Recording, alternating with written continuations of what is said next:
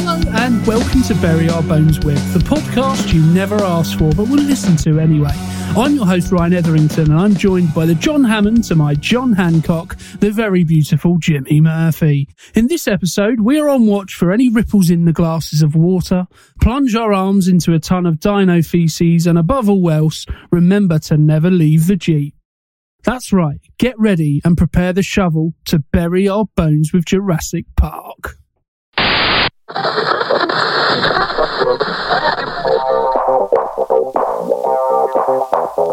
Hi, I'm Barry Wood, CEO, President and Visionary of Barry Wood's International Agency to the Stars. We are looking for the next Michael Kitchen or Felicity Kendall, and that could be you. Simply send a fax to 0224 stars, and before you know it, you could have the agent that puts the Raz into Razzmatazz. I've worked with some of the finest performers in the country, from John Nettles to Jimmy Nail, Patsy Palmer to Beverly Callard.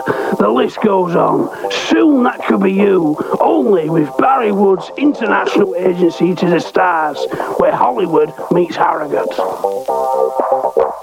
I said to Nick Berry, stick with me son, you'll be bigger than Peter Egan, and I defy anybody to tell me I'm wrong.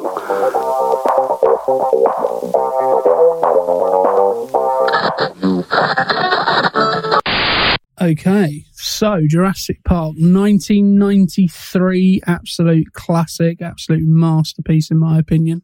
Yeah. So I can remember getting this film on VHS one Christmas. It was a lovely, sleek, black cassette, video cassette tape thing. It's like you lost yourself there, man. Yeah, totally. You're lost in the memory. Yeah. Also with Jumanji, so what a double bill that is. But I can remember it vividly, and I can remember looking at that iconic cover of the VHS, now DVD and Blu-ray, and thinking, oh, this, what's it about? Other than it's got dinosaurs in there. I think I can't have been much older than 6 or 7. So, yeah. And you fell in love with it. Yeah, I mean, it's one of those films that just never gets old. Yeah. Never gets to a point where you go, don't fancy that. Right. You know, it's always on the precipice of a viewing. Yeah. So I'm old enough to remember when it came out. I would have been about 12, maybe 13.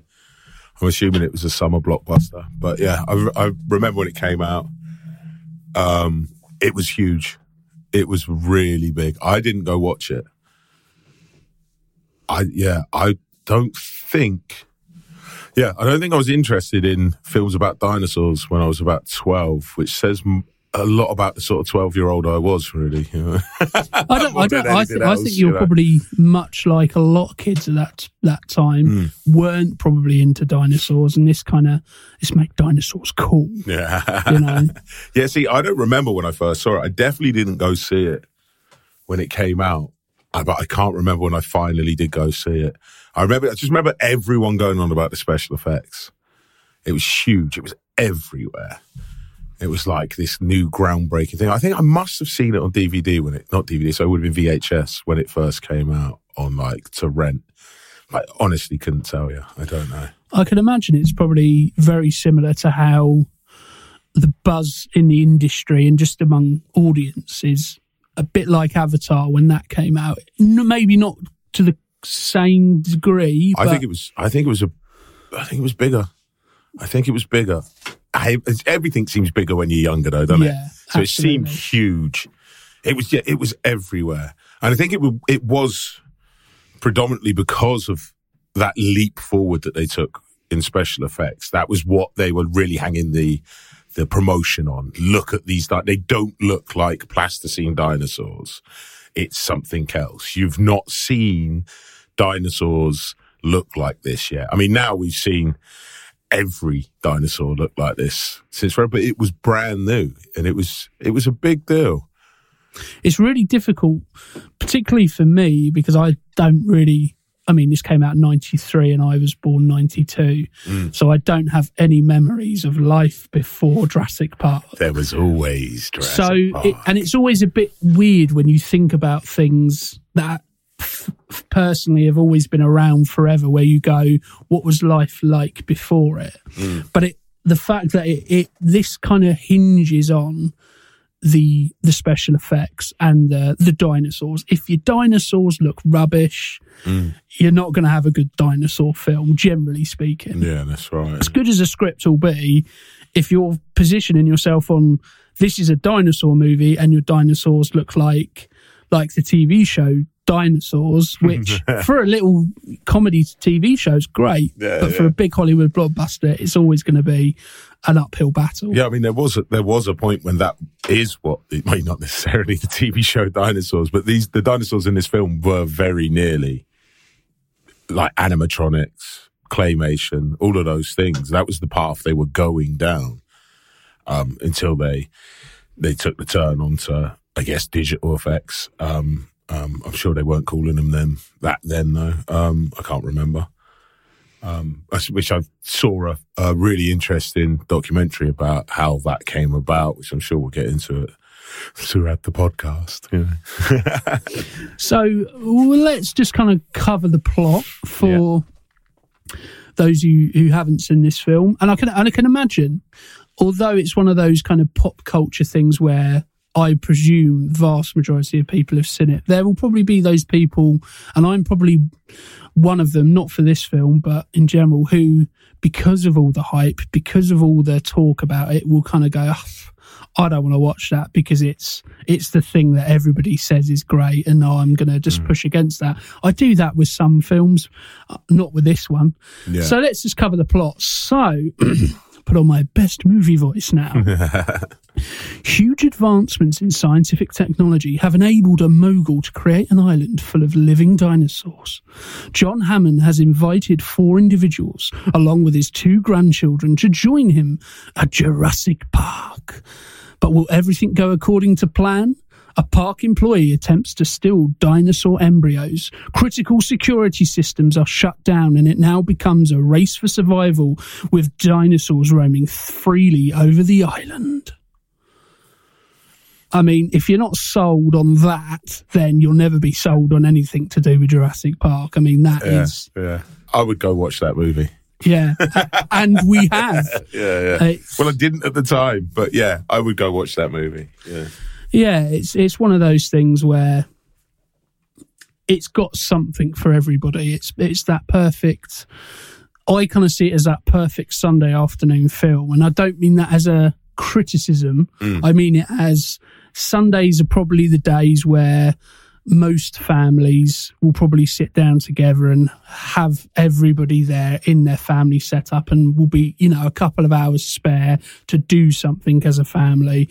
And usually it's stick a bit of telly on, or in this case, stick a film on, and it's perfect for it. It's got everything you kind of want from that kind of, I've got school tomorrow, or I've got work tomorrow. Let's just have a little bit of popcorn fun before we have to think about that. Well, it's that Steven Spielberg blend of it's a kid for movies that adults can enjoy. So you've got all of the elements that a young child's youngest child, 12 or so, is going to enjoy out of a movie. But you've got enough in there to keep the adults entertained. Jeff Goldblum with his shirt undone for the mothers, I'm into chaos, And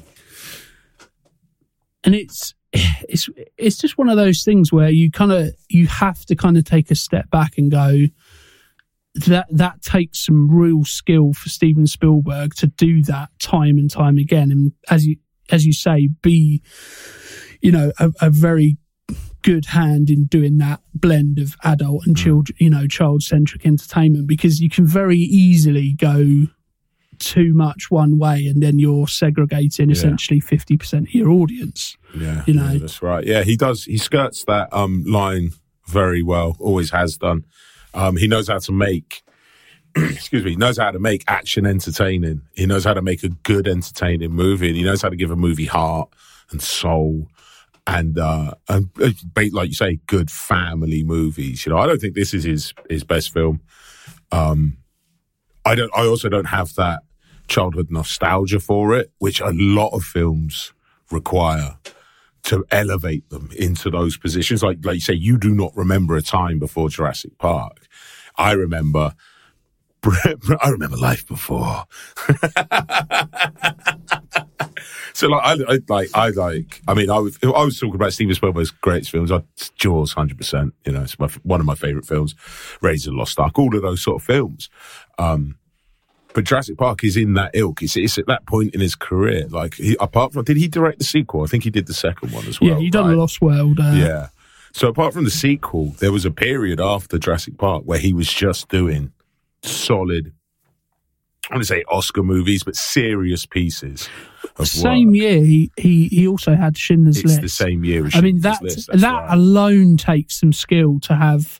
To bounce from one to the other. Yeah. And it's again, a real kind of credit to him. Whether you like Spielberg's work or not, you kind of have to take a step back and go, well, he's managed somehow to go from one hit film to another hit film, which I know everyone can do. Sorry, I know it's really popular to bash Spielberg now for some reason. I guess when you've done that many movies, and obviously he gets the blame for destroying cinema with Jaws, inventing the summer blockbuster and all of that. No, it's all true, to a degree, and it's very popular to bash him, but he's incredibly skilled filmmaker. He knows how to make a good film. I remember seeing an interview of him, and he was talking about the fact that he did Schindler's List. I think he was filming Schindler's List when he was editing Jurassic, I think, because Jurassic Park would have taken a long time to put together. He said it was a welcome respite to leave Schindler's List and do Jurassic Park, because Schindler's List is a very heavy movie. That's going to be a tough, you're going to be knee deep in that material. Yeah, it's not he was saying, be easy. People were like, how could you go from one to the other? And he said, it actually helped. It was like, I can put all of that to one side and think about dinosaurs. It's like, can we make the T-Rex look more dribbly or something? It's like, but he's a very skilled filmmaker. And this is another one of his very well-made films. You were saying that, people like to kind of bash on him now, and I think that's part of being successful. You get to a point and it's a really kind of, it almost happens overnight whereby you go, oh, that guy, it's brilliant, it's great work. And then all of a sudden it's like the next day. Enough already. Oh, God, God, is it another Spielberg? I think a lot of successful directors kind of go through that.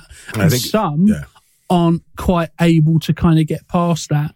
And I think part of Spielberg's skill is he's able to kind of jump from different type of things. So something like a Schindler's List takes a lot of thought and a lot of empathy, a lot of mental space and mental space. Yeah, it's a really good point.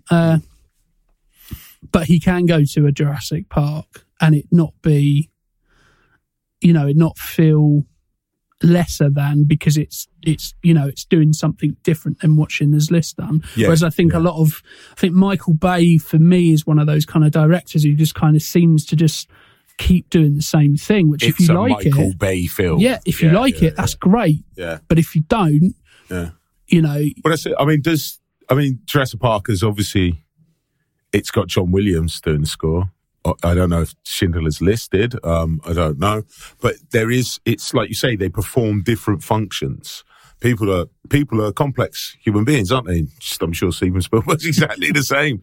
So like you say, he's performing one function with one film and one with another, and they are very different films, but he has that ability to do different genres well. Apart from comedy, he's not very good at straight out comedy. If you look at 1941, was it 1942? I forget what it's called. It was overblown and bloated. I can't really think. I don't think I can think of a comedy film he's done. 1940. I can't remember what year it's. 1940. I'm going to go out and say it's 1942, but I can't remember what the actual name. It's got John Belushi in it. It's just very long. It's the edit is off. I saw him in an interview and he was talking about it. He said he was overly confident. He didn't quite get. He thought I'm a good filmmaker. My films have comedy in. I can do an outright comedy movie. if less is more, then more must be more, you know, and he just overdid it, overcooked it. And it was his first flop, and he took it quite hard, I think. But he came back, I think he came back with E.T., don't quote me on that. You know what I mean? Well, comedies, I would say, is probably one of the only genres where if you don't achieve what the genre is, then it fails. So Right.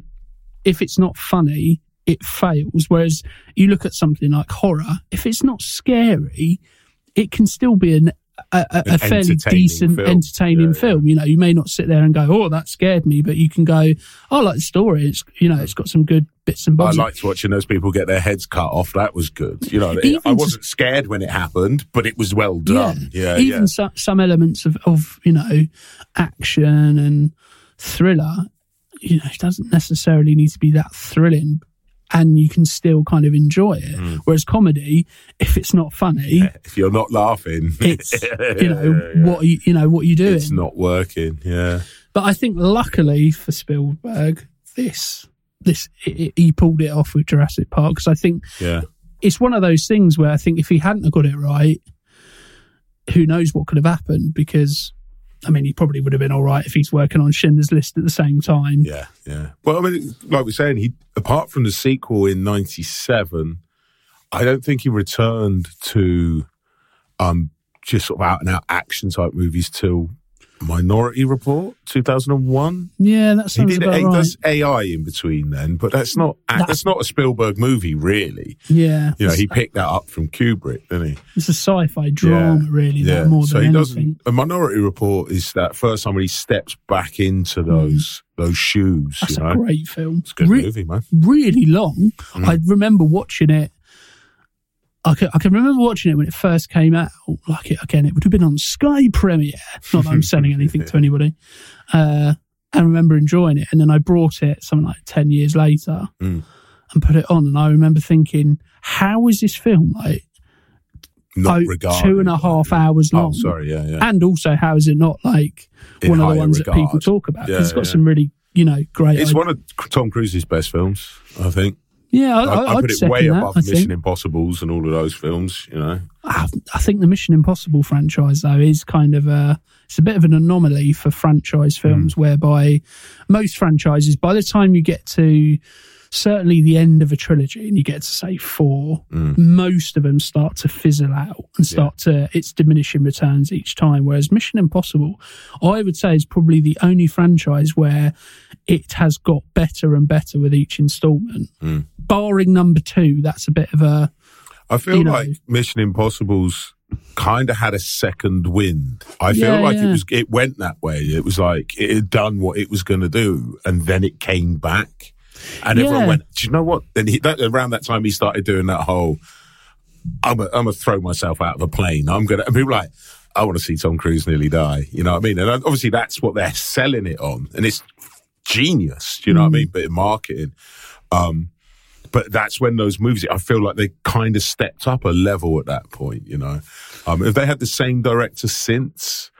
Has it been the same people collaborating for most of those films? Off the top of my head, I wouldn't be able to say, but I know Tom Hanks. He's not involved in it. That would be a very different Mission Impossible. Does he do the Woody? He did a Woody voice. Come on! Hey! Tom Cruise, I think, is as much a part of those films in terms of the production of them as the director. I think the director is kind of more because working he for can't. Yeah. So that's kind of that's probably why they've had that second win, because he probably came to it at a time. You know, you had Mission Impossible 1, 96, 2 was 2000, and then 9 years later you had 3. So a fair old that's whack the of gap time. I'm thinking of. And I think that was a noticeable kind of shift where you went, oh, this is. I mean, it's the same thing, but there's something different about it. Yeah. But we have digressed. As usual. Yeah. But yeah, I think Minority Report is Cruise's one of, if not his best films, to be fair. And again, certainly in the top 10, I would say. But I think audiences with Jurassic Park, getting us a bit more on topic, largely agree with kind of the bits we've been saying. I mean, if we look at some of the figures I have in front of me are, for a 93 film, are astonishing. So it had a $63 million budget. Opening weekend, it made back $47 million. Wow. So again, you've made almost all your budget back in your opening weekend, which is a good start. US and Canada, $404 million, which is a substantial return. But worldwide, $1.1 billion. Wow. For 1993. Yeah. So when we convert that into days... What is that adjusted? That is £1.7 billion.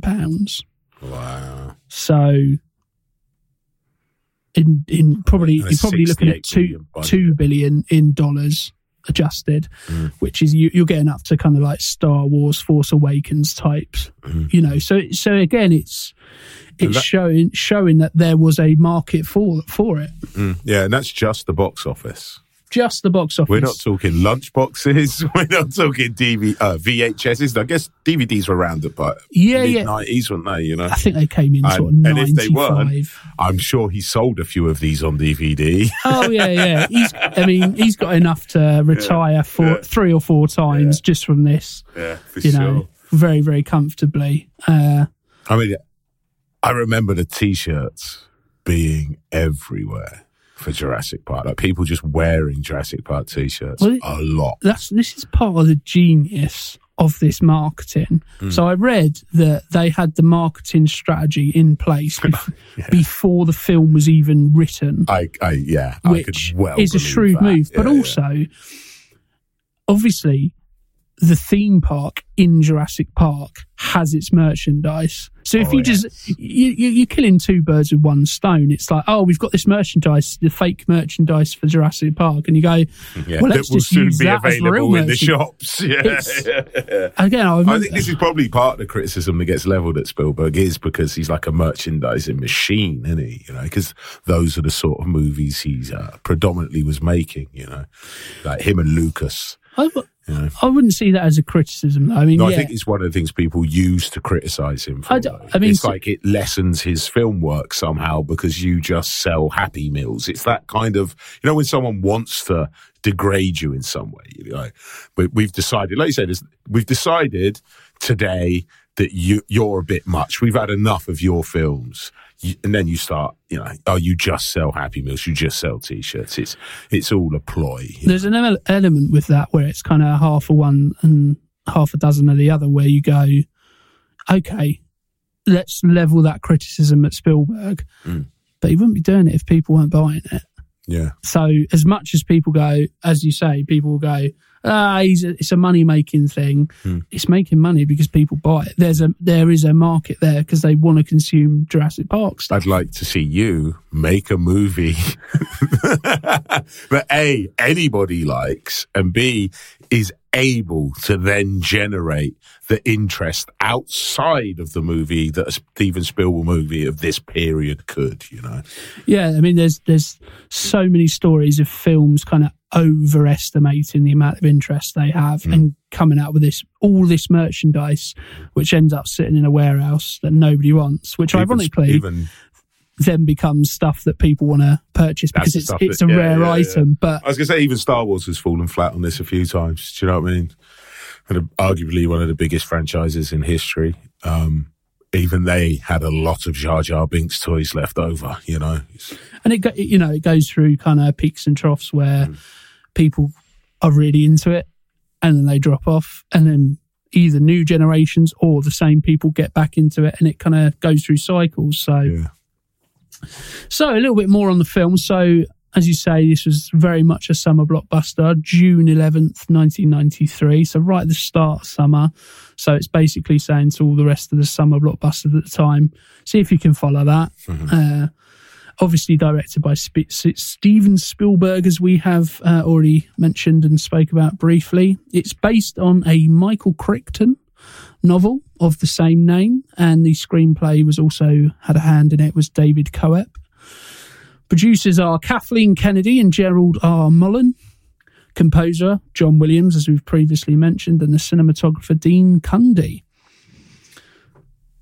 So the fact that it's based on a novel, again, I think sets it up in having good kind of foundations, whereby that's the building block, and you can add to it, and you can go, well, that bit in the book, you can take that out, we can develop this, we can look at that, which I think is always a good, I was about to say always, but not always a good kind of start. Sometimes it hinders, but I think in this case it's set up a lot of good things. It's usually a good place to start if you're Steven Spielberg.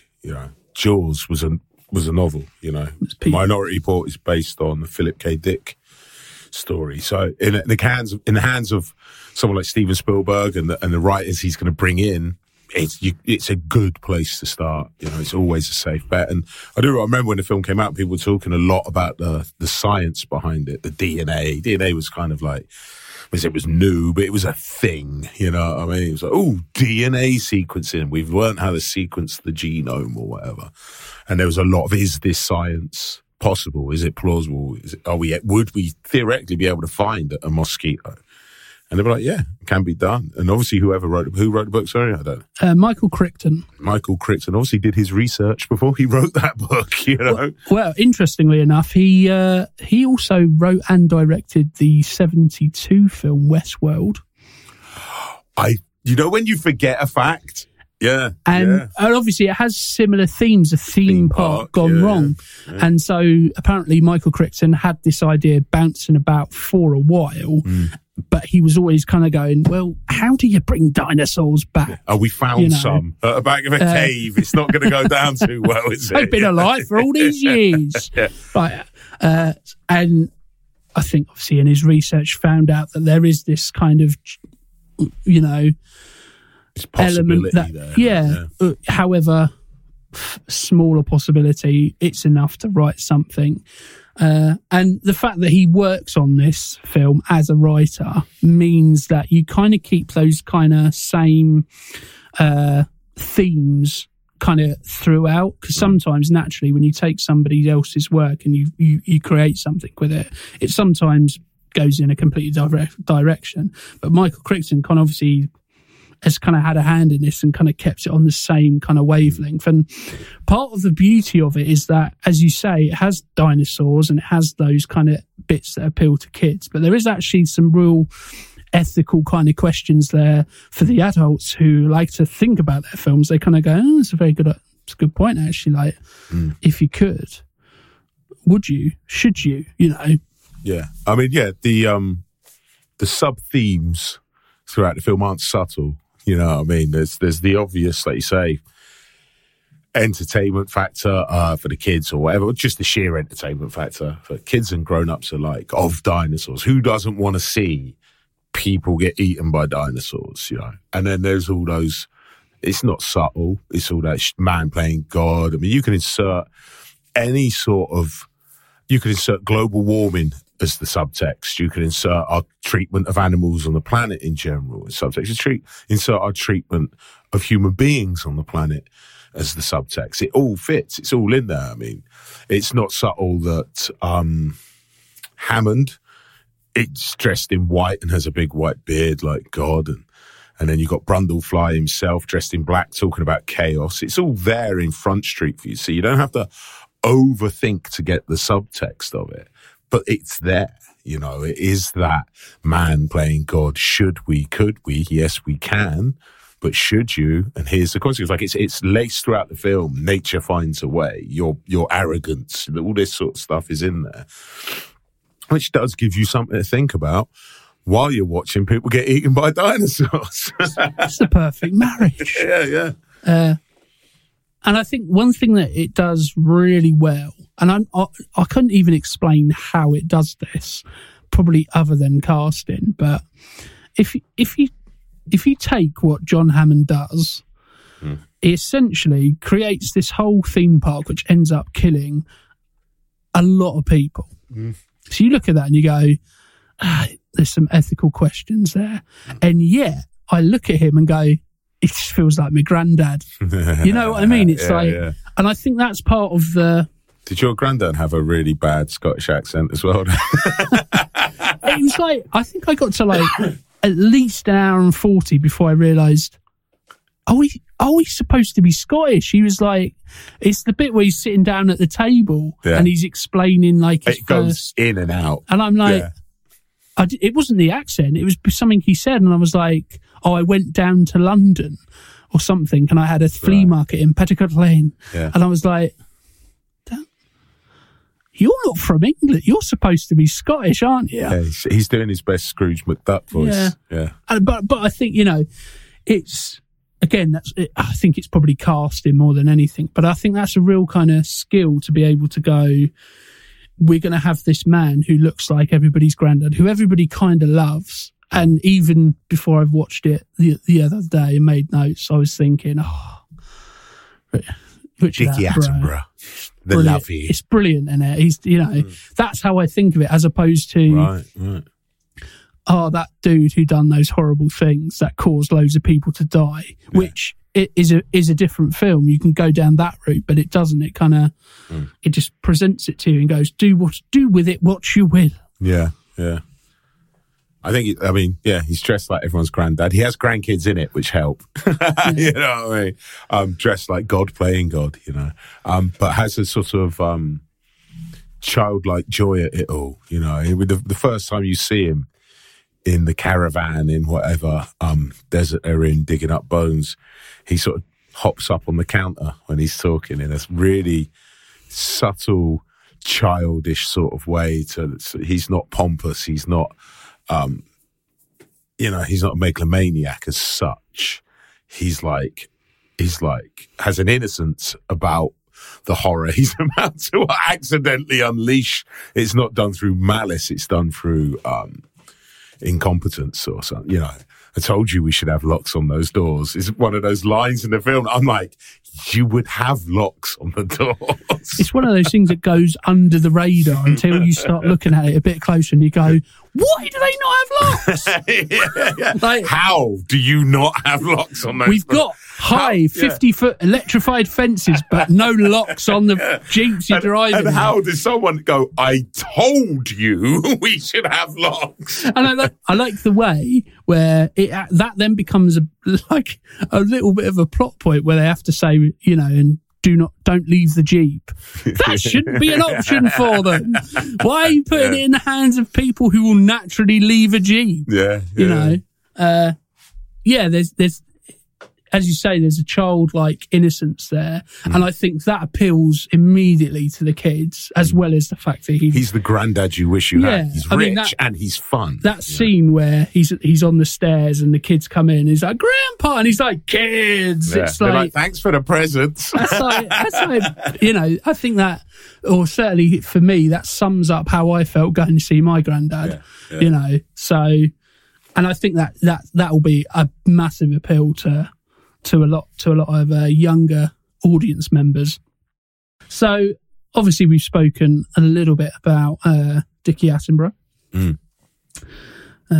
So we've also, it's a stellar cast of people who have become bigger things, but at the time, I wouldn't say there's anybody in there probably other than a Richard Attenborough, who was shall we say, a movie star and a surefire hit, Jeff Goldblum was a movie star at this point.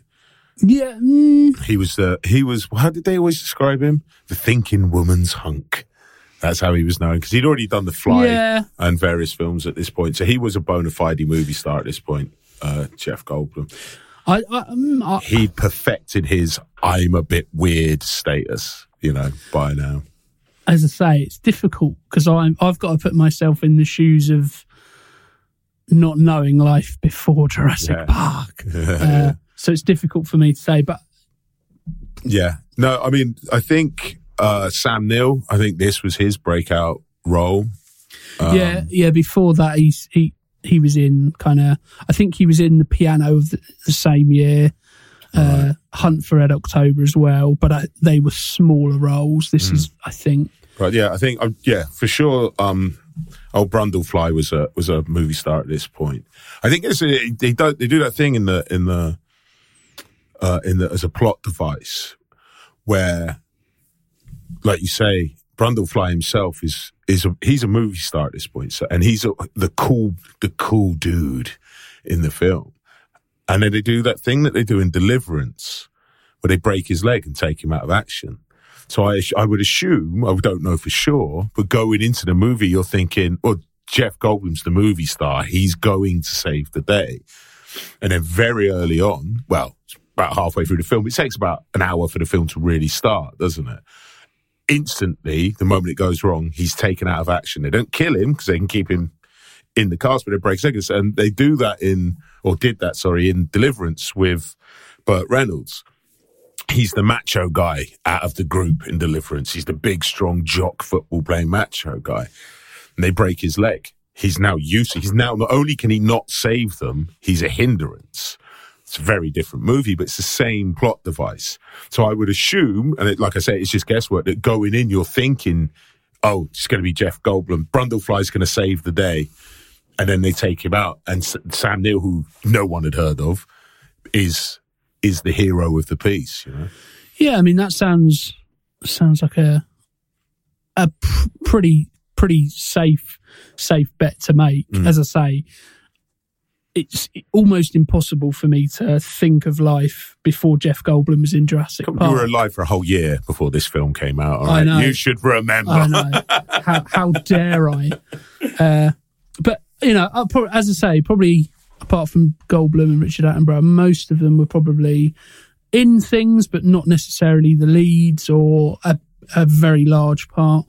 Obviously, we have Laura Dern playing Dr. Ellie Sattler, who I think is great in this because she doesn't follow this usual stereotypical run around screaming that you would probably expect from a lot of blockbusters of the time where damsel in distress. She's a paleobotanist, which just sounds like they've made up, but I think is a genuine thing. It just sounds like they've gone, paleontologist, what's that but for plants? Yeah. So I mean, there is a little bit of that typical female character in it. They set it up quite well. Like you say, she's not running around screaming a lot. She's not. I mean, you have the kids that are there. Their function is to provide the peril. You know, they're in danger. When she encounters the raptor towards the end of the film, she does cry afterwards, and it stuck out to me because they were doing so well up until that point where she gets away and she bursts into tears. And I'm like, right there, I understand it's 1993, so that is what happens in films in 1993.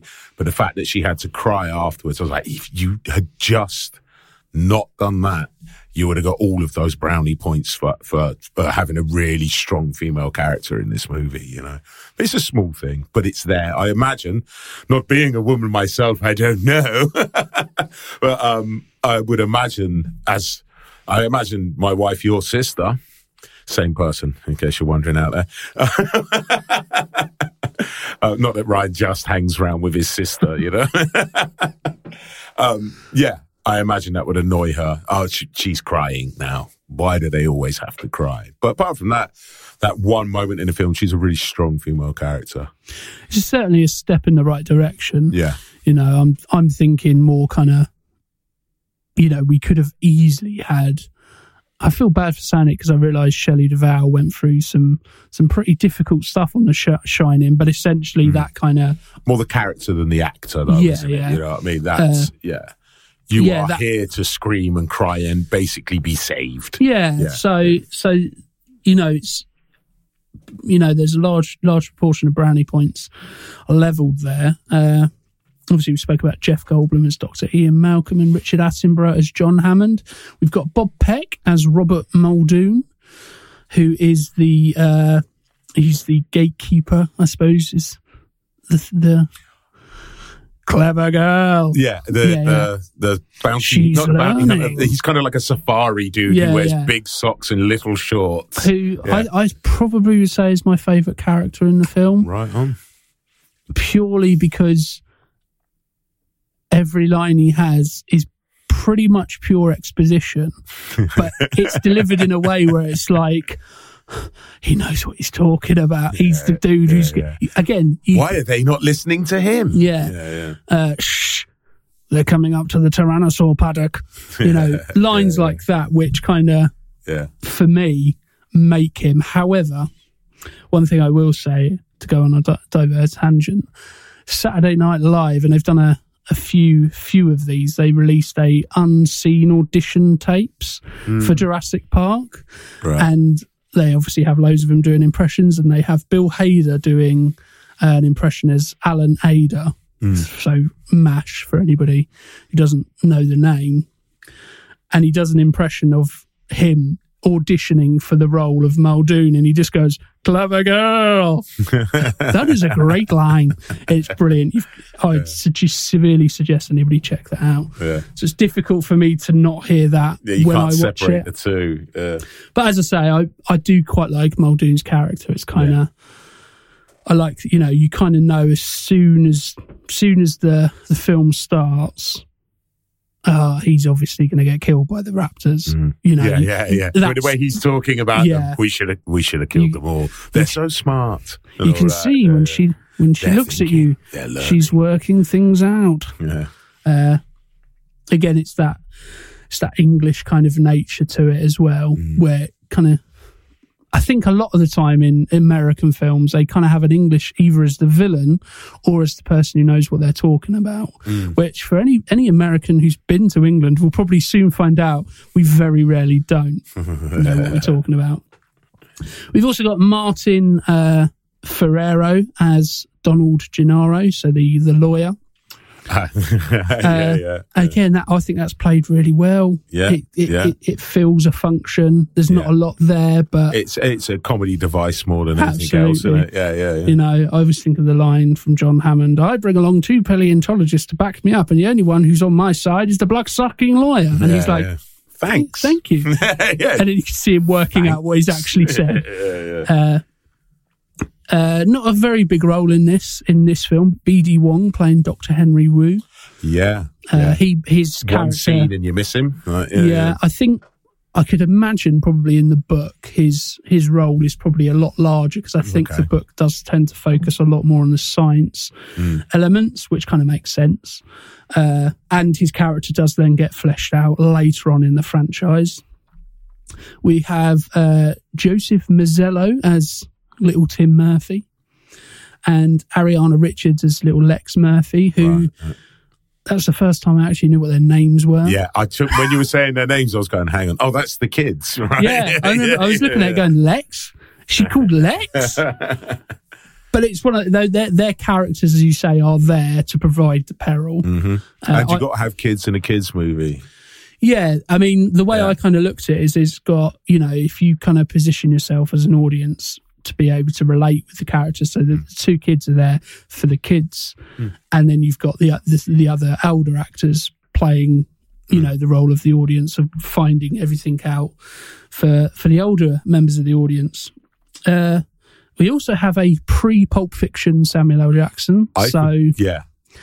He's it's almost weird watching it now, because you go, my wife said, "Is that Samuel L. Jackson?" I was like, "Yeah," and she's like, "I never knew he was in this film." I was like, "It's pre-Pulp Fiction." Yeah. Nobody knew who he was. Well, that's the weird thing, because I forgot he was in this film, and then he turns up, and I'm like, "Oh, yeah." And then I'm like, I've got to check, because in my head, I go, "Oh, he was in Do the Right Thing. Then he didn't do anything for like 5 years.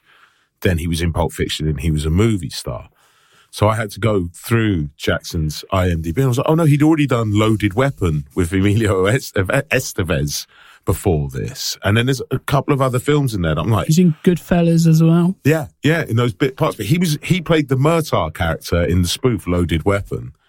Like, it was a main... And I kind of always forget that film exists. I think it's quite good. I wouldn't bet on it, but it's a Lethal Weapon spoof. It's sort of scary movie for Lethal Weapon. I forget it. Sounds like it's going on the list. Yeah, we might as well check it out, innit?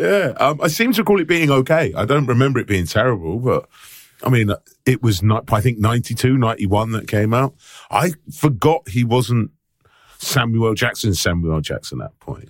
And I forgot he was in this movie. And he's doing he's doing his Samuel L. Jackson voice, but it is toned down a bit. He's not quite all the way, that's a tasty burger. You know what I mean? It's not all the way up there. Probably because half the time he's got a cigarette in his mouth. Every scene, non-stop smoking in it. In a kid's movie, it's so strange. Yeah.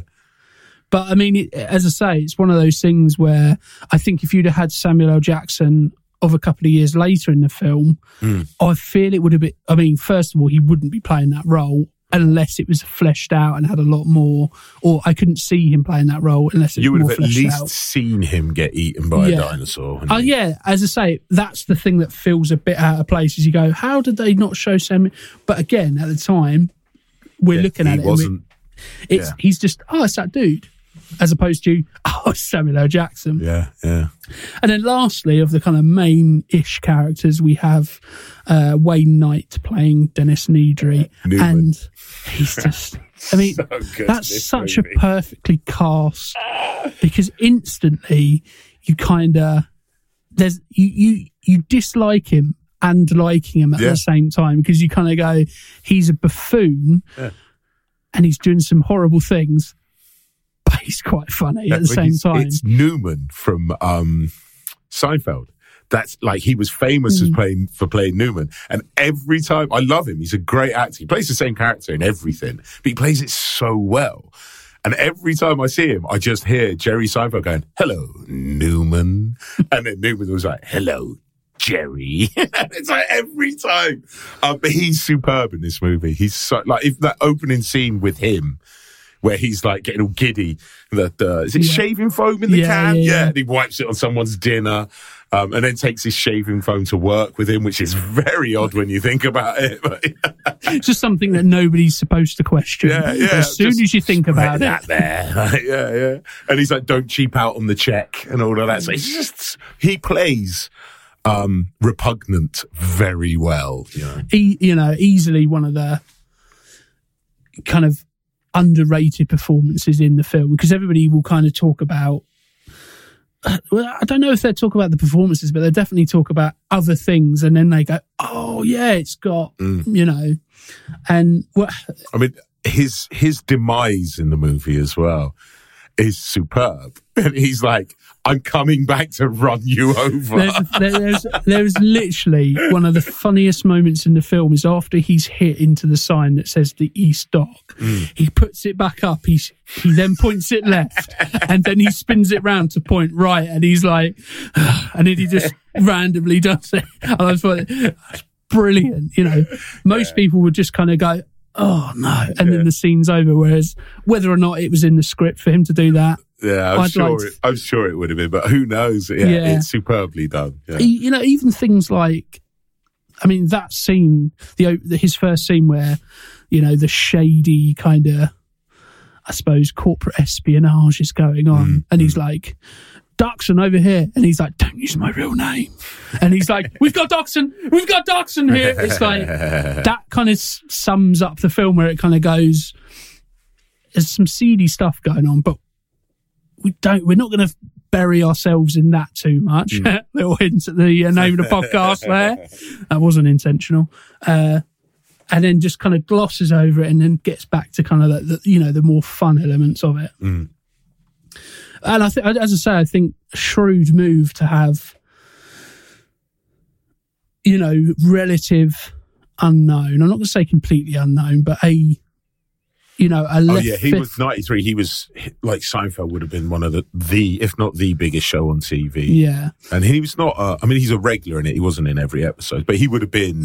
Famous at that point. But, having somebody like Sam Neill and Laura Dern as your two main protagonists, who you could have easily gone for other names with more star power, and I think probably that would have ended up detracting away from everything else going on, because you'd have been focused on, it's such and such in that role, whereas here, because the fact of, obviously now they've become, even though, to be fair, Sam Neill, he's gone on to do other things, but it's not like he's a big movie star, shall we say, compared to some others. So it's kind of... Yeah, he didn't go on to become an action movie star, did he? Yeah. You know, I can't think what I think of him as being in sort of serious po-faced drama type movies. You know? And so you kind of plays a lawyer. You kind of accept he's Dr. Alan Grant and don't really question it any more than if you had a bigger name in there potentially. So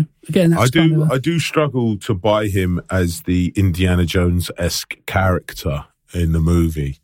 Do you know what I mean? Like, I'm always looking for I'm not always looking for that character. When you're watching this movie, you're like, well, it's the Indiana Jones. He's a professor, but he's also capable of action stuff. But to be fair, that's not really what this character is. But every time I sit down to watch it, that's what I'm looking at. And I don't buy it. I don't buy him as a Harrison Ford. And it always makes me think the casting's slightly off. I'm like, slightly off. But that really isn't the character he's playing. He is playing like a reluctant father, bookish, kind of grumpy old man who learns, like the Grinch, to love again. But so like it's I think that's like more on me than it is on the film. I think he's going to be the Indiana Jones character. I mean, the hat doesn't really do much. It's a bit on the nose, isn't it? Yeah. And it's Spielberg, so you make those connections really quickly. Yeah. I think that's probably where, certainly Jurassic Park 3, where that kind of, I mean, there's lots of problems with that. Is he in the third? Yeah, he ends up going back to the island to save. The second one? No, that's the second one's Pete Postlethwaite. The second one's essentially lost dinosaurs in this city, essentially. I can't remember anything from the second one at all. I thought the second one was when they go back to the island, but that's the third. That's the third one. Right, yeah, I was getting confused. I think one of his friend's sons end up going there and gets lost or something. And so he's in that role then of being, I've done this before, I know what to expect, and it's a bit... That's the one where they're hang gliding on raptors or something, aren't they? Yes, yeah. And so it's a bit, that's where I think that goes. As I say, in Spielberg's hands, he's kind of, let's not focus on that element of it. Let's focus more on the, he's more, as you say, the father figure to these children who, he's protecting them, but it's not like... It's reluctant, isn't it? He's not... He doesn't like kids. He's not really that... I mean, he is... Obviously, there's elements of him being the hero, but it's not really like, without him, that everybody would have died He's not necessarily swinging on vines and punching dinosaurs in the neck to the theme music every time, Yeah. So, one thing I do want to mention, going back to Wayne Knight, I think I can remember vividly the scene where he comes across that dinosaur. I'm not even going to try to know what name dinosaur that is. Yeah. I remember watching that as a kid and being petrified of that. Just that whole scene, I literally hated it. It wasn't until at least my early teens where I started to be able to kind of watch it a bit more without kind of going, I don't like it. Really? That's fascinating. Because there's just something about, I mean, first of all, it's got that, it's got the, it fans, it's kind of... It looks like Jar Jar Binks to me, but yeah. That will probably help it not be as scary now. That's more. That's quite scary. And obviously the scream, it does. Yeah. Is quite scary. And then it fires some black goo into his eyes. Snots on his face. And it's literally like that. I think probably shortly after I watched this for the first time, that would have been in many of my nightmares. Yeah. So he's out there on his own, trying to get away as well. Do you know what I mean? And then he comes across this dinosaur, and you would have been a child when you saw it. Yeah. But you'll be going, oh, he's going to die now. Like it's all setting up. So it's funny that it had that deep an impact on you for that many years. It just one of those things where even now there's like, I can remember how it felt and I was scared of it. So even now I'm a bit like, just have a slight twitch. But it's funny how those fairly innocuous scenes or fairly small things have an effect on you when you're younger. And I think a lot of kids will have similar or, very, vivid and very real kind of experiences when they first watch this, because there's so many things in here that where you kind of go, that's a great moment, that's great, you know.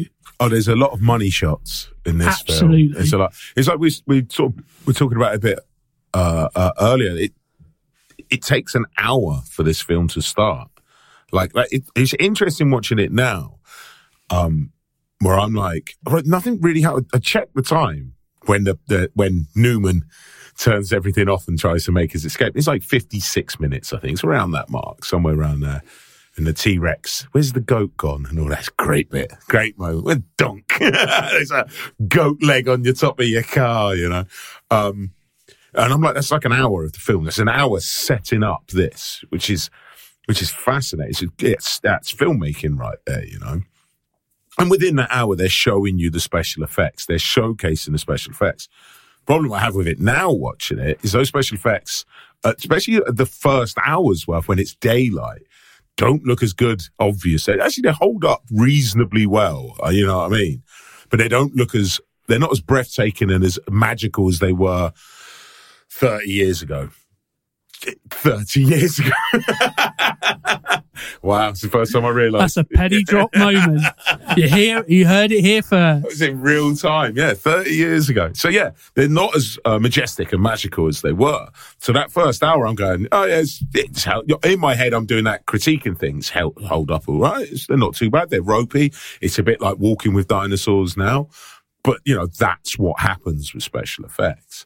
And then you get to that hour mark, and where's the T-Rex? And here's the T-Rex. And those special effects lend themselves really well to dark, wet lighting tech, like most things in Hollywood do. You want to make it look good, make it dark, make it wet, you know. That sounded creepy.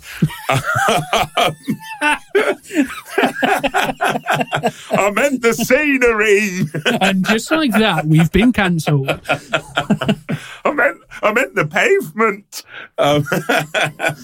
But yeah, and so you get to that middle part of the film when it really starts going, and then it is a lot like a roller coaster. It really is going. It's like a theme park ride at that point. Yeah, one thing I kind of noted is it's not how quickly things escalate.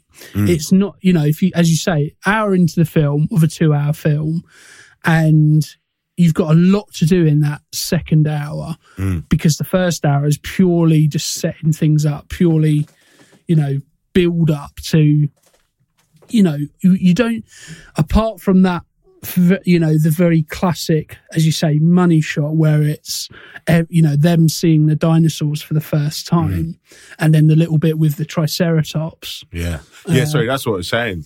Yeah, so that's what I kind of got sidetracked. Yeah, the money shots in this film, there's a lot of them. So you have those opening scenes. First, the I always think it's pregnant. It's not a pregnant, it's a sick dinosaur. Yeah. And like you say, they see the Diplodocus, whatever. You know what I mean? And it's all leading up to, you want to see the T-Rex. That's the big boy you want to see. You know, you see them feed the raptors, but you don't see the raptors and all that. And then you get that money shot of the eye, the foot. Here it is coming over, chasing, and it all the way through. There's moments like that peppered throughout, like you say, those really, and the special effects in those moments are amazing. And like that bit at the end with the T-Rex next to the T-Rex skeleton, and the little wafting, is it dinosaurs live, whatever it is, it says. When dinosaurs ruled the earth. That's it. Yeah, subtle. Yeah. But the moment at the beginning of the film when they're walking up that staircase, that shot is already in my head of the roaring T-Rex at the end of the movie. Great little moments. Yeah, and there's if you think about the first hour, you don't actually see a lot of dinosaurs. No. And that's the brilliance of it, because it builds up the anticipation. As you say, all you want to do is you want to see the T-Rex. I did that thing where, you know, they get out, should have put locks on the door, and they get out and they find the sick, I'm going to say Triceratops. It is a Triceratops. Is it? Yeah. Because I thought it was a Stegosaurus. Yeah. And then I realised that resembles the Black Ranger's Power Ranger thing. Oh, because that's Triceratops. There you go. So that scene in my head is the scene with the running Vegisaurus, whatever they're called. What are they running from, Yeah, that comes later on in the film. That, in my head, that had been switched around. But like you say, you're not seeing huge amounts of dinosaurs up until halfway through. They're peppering it just enough to keep you interested, to keep it like, oh, wow, look at those special essentially effects, so you don't forget it's a dinosaur movie. Yeah, so you're not going, can we get to the dinosaurs? Because they even say when they're in the car, can we have some dinosaurs in your dinosaur theme park? So imagine if the first half of the film was like that, And there's so many moments where the characters are kind of saying what the audience are thinking. So like, there's that point where they watch the video, explains how the process of what they've done, etc., which I think is a really good narrative device for having lots of exposition and not have it be a character going da da da da da da da da da da da da. They can have it. Oh, they're watching a video, and the video tells you these things, so you can. It's more acceptable because you realise the characters are kind of in the same boat as you. But even at that point, I would say it's borderline acceptable because they're on a theme park ride, and that is exactly how that would go down. Part of me, I do that thing in my head of show me, don't tell me, which is like the first rule of writing, and they're definitely telling you. However, it does fit within, so you kind of accept it. You go, okay, I'm going to let it go because let's be honest, we, as moviegoers, we do want to know how you've done this. We also want to get to the bit where someone gets eaten, But in that same scene, what's good about it is that you have Goldblum, Neil, and Dern all basically go, don't really want to watch it. Okay. And then they push the guard up and then they're out there. And that's exactly what the audience are doing. They're going, yeah, all right, we want to get to some more dinosaurs. Yeah. And it teases you just enough so that you're interested without getting bored. But you're also like, I want to see some dinosaurs. And as you say, when it becomes, everything escalates and it becomes that thing of that first moment where you see the T-Rex eye, how different that would have been if they'd have used CGI throughout and not had a blend of CGI and animatronics. Yeah, that's what I do like about this film, because is the animatronics. The animatronics. The fact that they didn't completely abandon it. Essentially, anytime you see a whole dinosaur, it's CGI. Anytime you see part of a dinosaur, it's animatronics. And that blend is really, really good because it feels a lot... It's tactile, isn't it? Yeah, it's tangible. The more you see something, the more you can pick out its flaws. And so you can't really do that with either because it goes, okay, this is animatronic. Here's what it is. This now we're going to go to some CGI. Now we're going to go back to animatronic. So you can't really watch it and go, well, that looks a bit ropey. That looks... You can still do that if you're being really critical. Yeah. But generally speaking... I find around this era where, there's a good... I think it takes... I was about to say, I think it takes about 10 years, maybe 15 years for Hollywood to work out how to use CGI properly. But I don't even think that's right. I think they still haven't really worked it out. I think they overdo it. And the interesting is like the films. It's interesting to me, the films that still hold up years later are the films that don't go all in on CGI. Because the problem with CGI is it gets dated. So those films that mix it up with practical effects, animatronics, puppetry, stunts, whatever it is, blood packs, anytime they're using a practical effect mixed in with CGI, those films hold up for a lot longer than films that just go all in on the computer graphics, Phantom Menace being an obvious example. George Lucas went all in on CGI.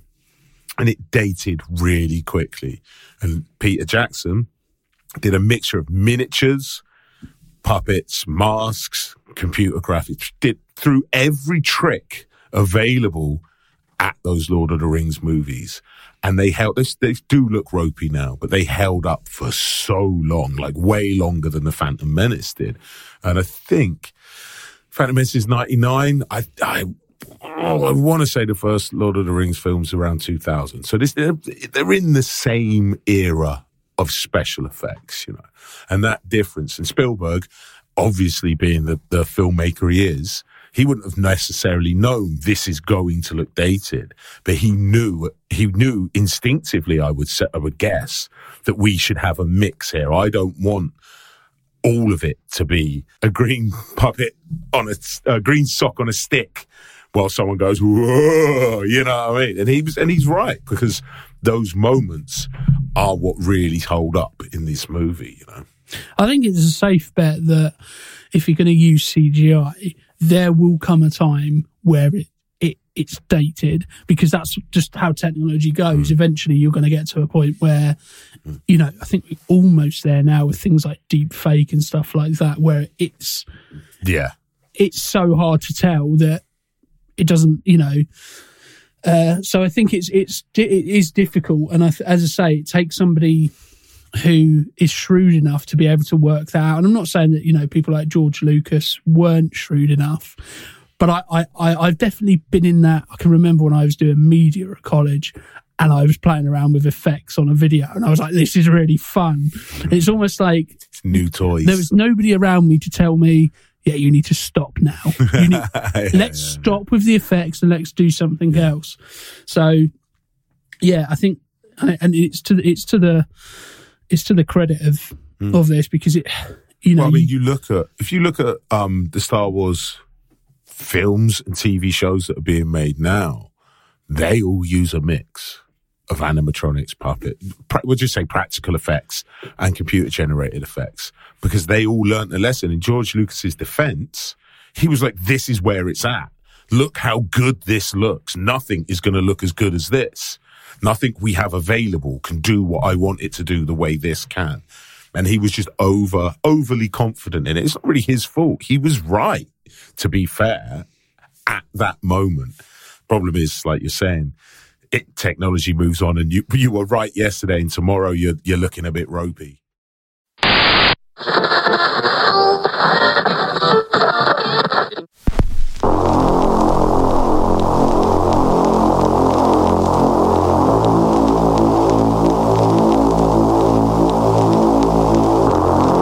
Were you missold shares in the Galactic Empire's Death Star project?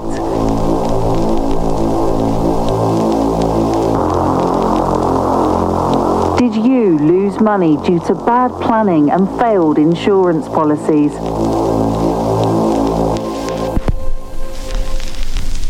Well, don't worry.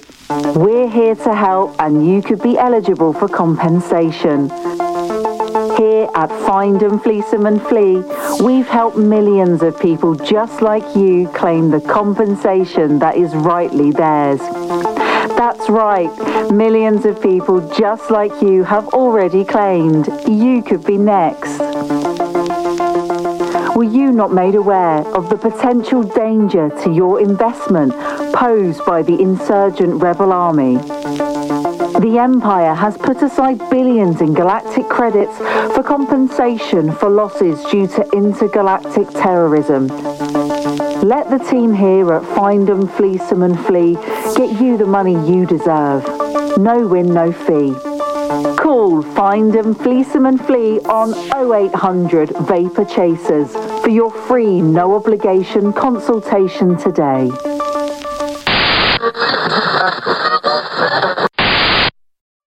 And it could have been very easily, something a little bit different.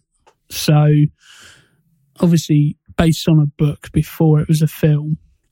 And it was, so 6 studios were obviously all vying for the rights to it before ultimately Universal ended up getting the rights and appointed Steven Spielberg. But some other directors who could have potentially directed this, Tim Burton. No. That's a very, very different film. Richard Donner, which yeah, I can see that. Joe Dante, who I can't, for the life of me, think of something he's worked on. But no. So, but you know, I feel like he hasn't made a movie for a very long time. I think he's an 80s director, shall we say. Yeah. I know the name when you say it. I go, oh, right, yeah, he does action movies. And then I'm like, what action movies? There will probably be people going, he done this. Yeah, you've named that film he made 3 times in this episode. So again, choices, very quickly, that could go in a completely different direction.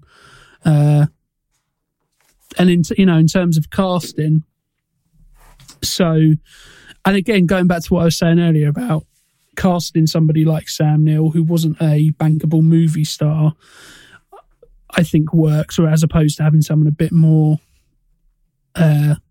established. So William Hurt was apparently offered the role, but turned it down without reading the book or the script. So he very quickly went, no, not for me. He was early on the I hate Spielberg train then, wasn't he? Yeah. For the part of Muldoon, Brian Cox. Yeah. Yeah. All I can imagine is what he's like in Succession now. So how that just becomes very, very different. Yeah. Telling the Velociraptors to F off every time he gets a chance. Yeah. Interesting to do with the two kids who were cast. I would say it's one of, and again, Spielberg's probably a master of this, whereby it's kind of an old adage that, never work with animals or children. Mm-hmm. And it's one of the only films, there are others obviously, but one of the only films where the children don't detract away from the film. Perhaps it's because when I first watched it, I was similar age to them, but I never watch it and go, it's a great film, but the kids annoy me, like I do with so many other things. Right, yeah. I find the little boy quite annoying, to be honest. But I think that's the point. He's supposed to be a little bit annoying. Heart. Yeah. Like, can he get eaten? Go on, eat him. To be fair, that's his character. He's supposed to be a little bit annoying. Yeah, he's supposed to be a bit like, will you shut up? I'm just trying to watch a dinosaur here, mate. And you're yabbity yabbing on. Yeah. Well, he is, like you say, he is the audience. He's the demographic, the child demographic watching that film. That is who they are. That's how the way he behaves is how I would have behaved if I was him. You know what I mean? At his age. And personally, I kind of see myself as him, not as in terms of like into dinosaurs, but when I'm into something, because particularly at that age, I used to just talk and talk and talk. Yeah. And much like my sister, his sister, and it is kind of just like, yeah. Bit like I can neither confirm or deny this. I don't think she listens to this, but she might. As I say, she's a wonderful woman, your sister, Ryan. How dare you? It's not a critique of her. I think it's more. She's more cynical than you, I guess. I don't think it's cynical. I think it's, again, much like the character in the film. It's an element of like, I've been listening to him talk about this the whole way here. Oh, that look. I get that look from her. Yeah. Oh, he's talking about podcasts again. You do know I'm pregnant, right? Can you talk about the baby instead of films? So yeah, it's quite interesting that that the kids aren't detracting away from it. And one of the things that happened at Ariana Richards' audition, who plays Lex Murphy, so her audition consisted of standing in front of a camera and screaming. Right. And Steven Spielberg said, I just wanted to see if you can show fear. And to be fair, that's her character in a bit of a nutshell, screaming at things. Yeah. And because it's a child or a young person, that's why it works. That's why it's not, for me, you could have easily had damsel in distress being that character. Yeah, I was about to say that then enables them to not do that with the Laura Dern character throughout the movie. Yeah, you've got that in another facet, so you don't need to have that, because unfortunately at the time, and to be fair, even now, that just seems to be what happens. Oh, it's the women who are screaming and are scared of everything, as opposed to... Yeah, I feel like we've turned a corner with that now, but I mean literally now. I mean, within the last year or two, I feel like that's changed. Yeah, I'd agree. I think up until then. And just on that, Dr. Ellie Sattler could have quite easily been played by Robin Wright, who at the time had done the Princess Diaries. Princess Diaries, is that the one with Andre the Giant? And the Princess Bride. Princess Bride. Yeah, sorry, Princess I Diaries. apologise. Anne Hathaway, isn't it?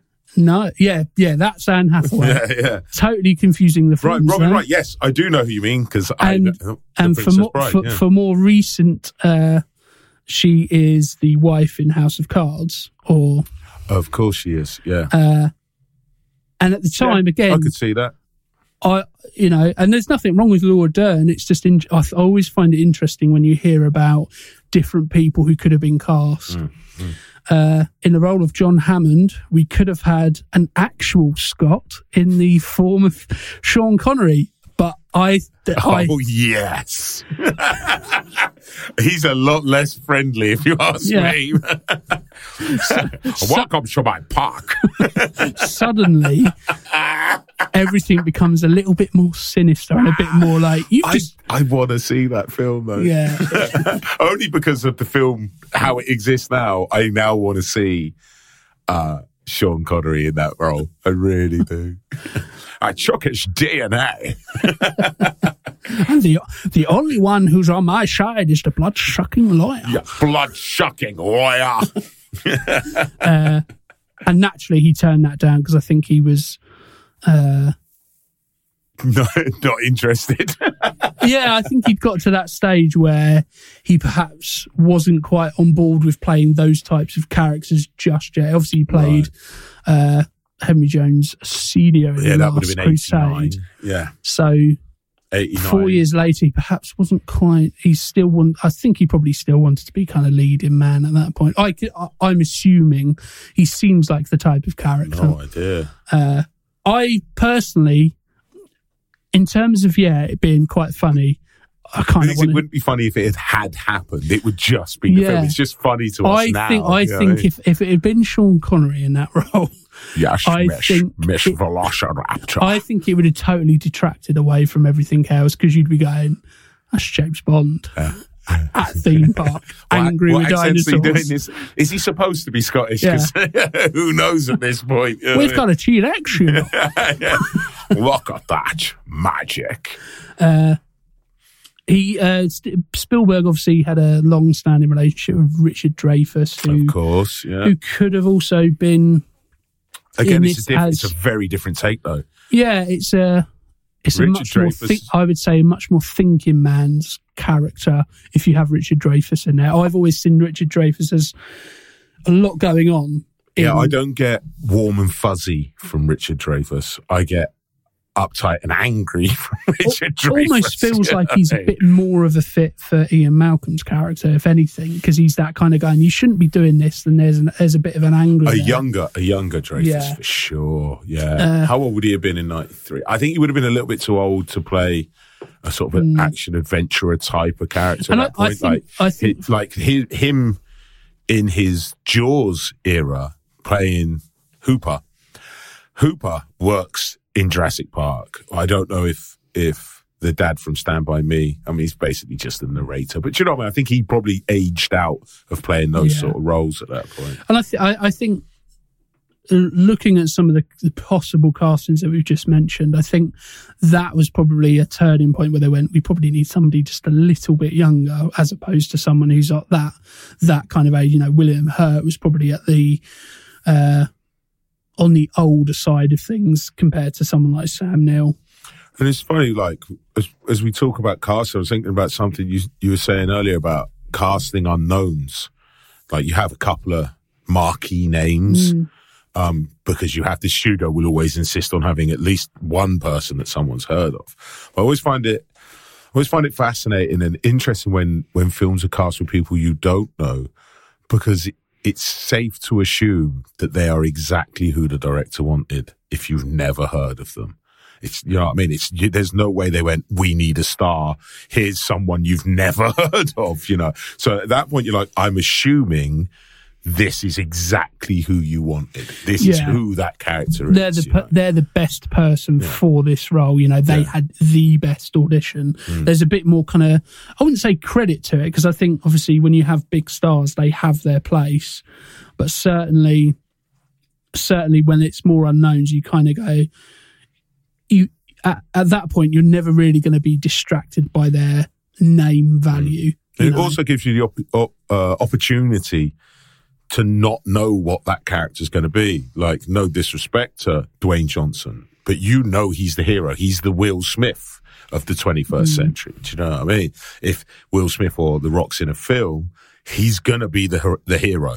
Even if he starts off the film as not the hero, by the end of the film he will be, because that's his shtick, you know.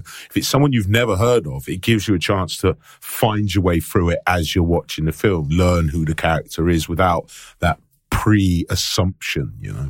Yeah, because when you do that, you're always going to be working uphill. You're always going to be going, you know, sometimes you can use that, as you say, a little bit with Ian Malcolm's character. They kind of done that and say, oh, he's going to be the hit. No, he's got a broken leg. No, he's not. So they've used that to their advantage. But it's very, sometimes that can be the, you know, the tipping point of success or not success with a film. And, you know, some of the other names, Dennis Quaid, Kevin Costner, Mel Gibson, Robin Williams, also considered for Alan Grant. I think Dennis Quaid could have done. Kevin Costner a little bit. Yeah, I mean, Dennis Quaid was a movie star at that point, so you know he's going to make it to the end, is what you'll be thinking. You know what I mean? Yeah. I wonder if that's actually, to be fair, I wonder if that's an element of it. He's going to get eaten. She's going to get eaten. He's not. He's famous. You know, they bring in that element of the unknown. You think this is the person who's going to get eaten. Yeah. And then just a couple of other things for the role of Hammond, which again, a little bit on the same lines as Sean. So apparently Marlon Brando was a consideration. Yeah. And also, again, I can't see this at all because Clint Eastwood.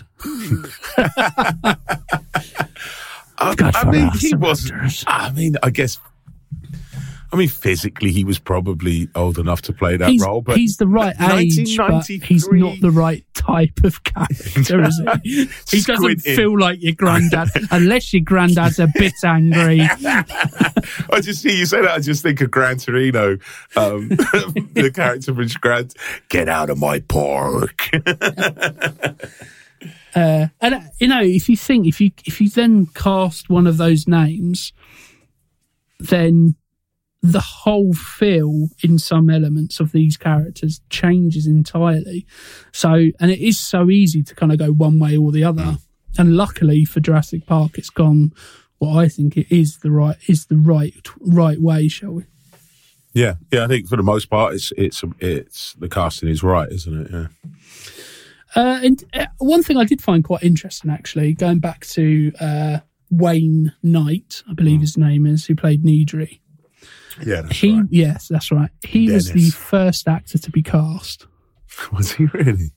And you think, let's start with the heroes. Let's start with the main cut. No, let's start with that character. Yeah. And again, brilliant. Well, maybe it's just like we're going to have to spend more time on these characters.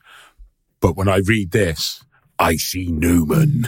Hello, Newman. You know what I mean? Yeah, well, that's interesting, man. Kind of makes sense. Yeah.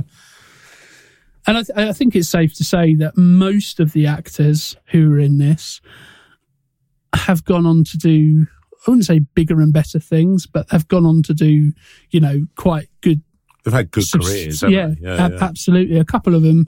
So, for example, Ariana Richards, obviously young age when she was in this, hasn't really done anything since then, but that's mainly because she's decided she doesn't want to go into that thing, I think. And it's, you know, I did read somewhere that she developed quite a keen interest in dinosaurs and actually accompanied the paleontologist who was on hand to kind of fill in those kind of the expert. The expertise and things. Jack Horner actually accompanied him on some digs. Wow, that's brilliant. That's, again, just feels like such a whaleome kind of thing. Doesn't it? It's like, you're like, I was looking at you and you're like, she developed an interest. And I'm going, in dinosaurs. And you're like, in paleontology. I was like, perfect. Yeah. Oh, that is brilliant. Like, I mean, that sounds to me, it's like you were in this huge movie and you're like, do you know what? I'd rather just go be a paleontologist.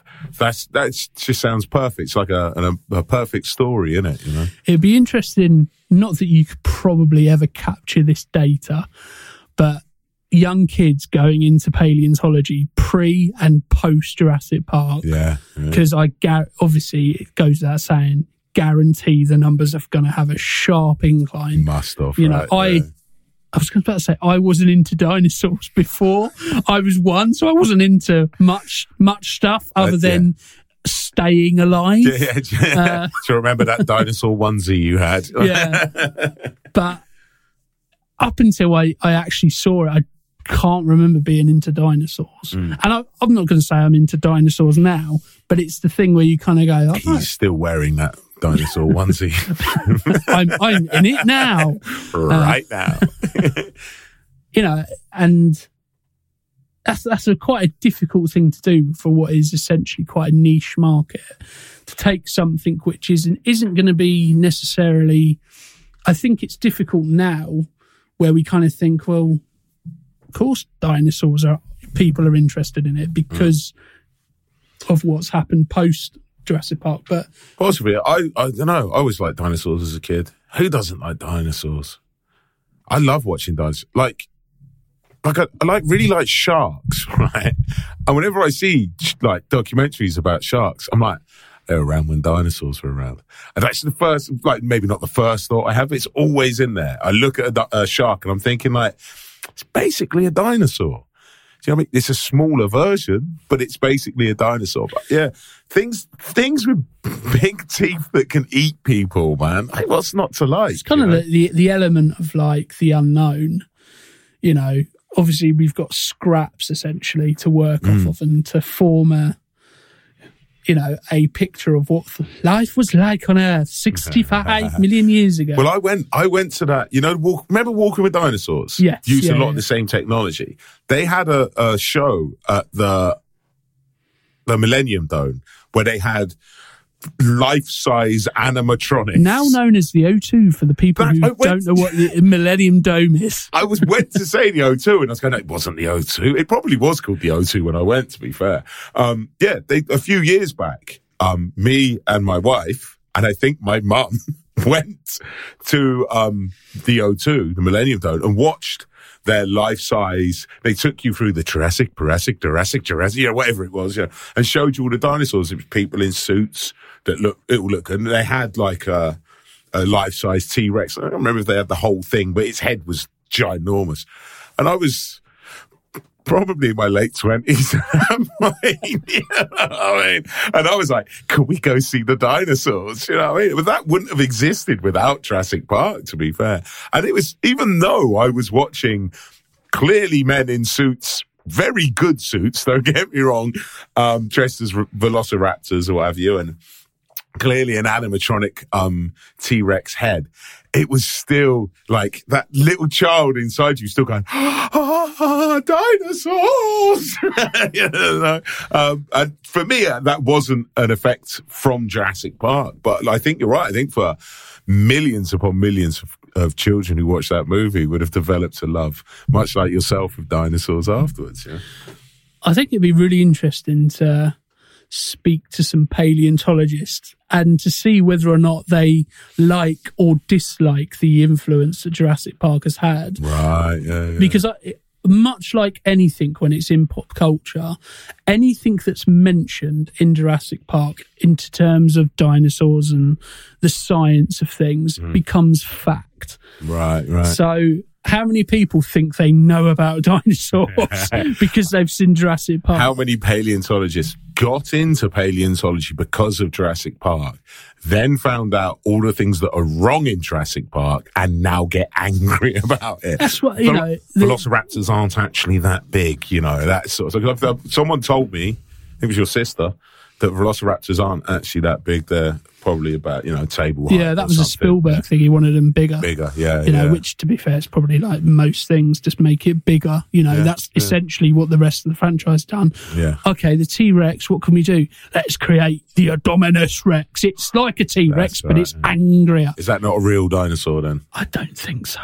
Is it not? It doesn't sound like one. The ginormous Rex. But that's the thing, even unobtainium. That always sticks in my head. The scene where he's explaining to the slightly arrogant kid about how the velociraptors hunt. Yeah, right. I could imagine that's probably just something that sounded cool in terms of a script, whether or not it's true or not. I wonder how they would know that. So it's one of those things where study them in the wild, where it probably kind of goes both ways in terms of, Yeah, that cultural impact that it had, but also the hatred it probably inspires in the people that it inspired to look more into it in the first place. Yeah, and part of it, some elements that I like about this is the fact that, the theme park itself is it's very kind of, as you say, it's on the nose and it's really kind of obvious. But it does kind of create that kind of feeling of, how we consume things as a society, and all these kind of things where it's like, what will we do for our own entertainment? And obviously in this instance, let's go and see all of these creatures that could kill us. And even, the big, what are the things with the big tall necks? Is that Diplodocus?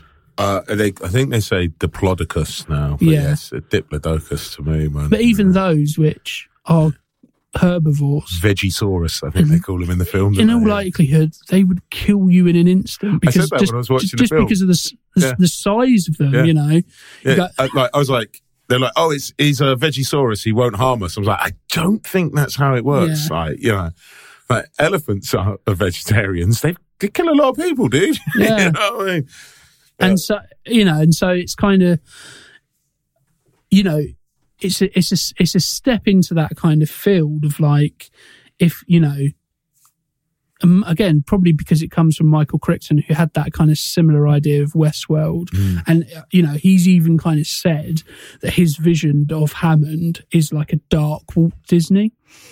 Right. And that's not a leap to make. That's kind of really kind of quite easy to kind of do, where you kind of go, he kind of, he says, everybody in the world, and he should see this, needs to see this. I don't want it to be for the super rich or whatever. But it's almost a thing of no, and then the lawyer says, yeah, we'll have a coupon day. Yeah. And they both go, poor people. I mean, they added that line, but that's what they're doing, laughing at the peasants. Yeah. I just, I find that kind of subtext and that, those themes. Well, there's really talking interesting. Of the subtext and the themes in it. There's a moment in it that I'm sure it's on purpose. And it's a scene you've already mentioned where Hammond sat eating the ice cream as it goes off and surrounded by his tacky merchandise and the empire that he's built. And I'm like, that's Steven Spielberg. Spielberg's literally talking about himself in that scene. That scene is, look at all of this I've created. It has no substance. It has no value. It's all very pretty. It's all a flea show. It's all smoke and mirrors. It's tricks for entertainment. It has no depth. And you realize at the same time he's making this film, he's making Schindler's List. And Hammond, in that instant, is clearly represents a part of Steven Spielberg's soul that is like, I need more than stupid blockbusters. He's like, it's so on the nose. He's stuffing his face with the ice cream because it's going off and it's just indulgence. Look at this empire. Look at all of these things I have. They are worthless to me.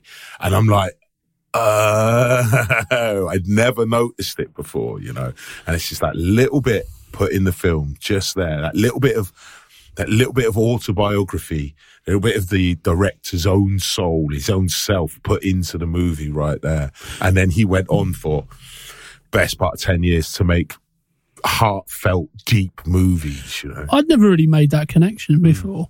And now you've said it, it makes so much sense. Because as you say, he goes on to do things which have more heart to them.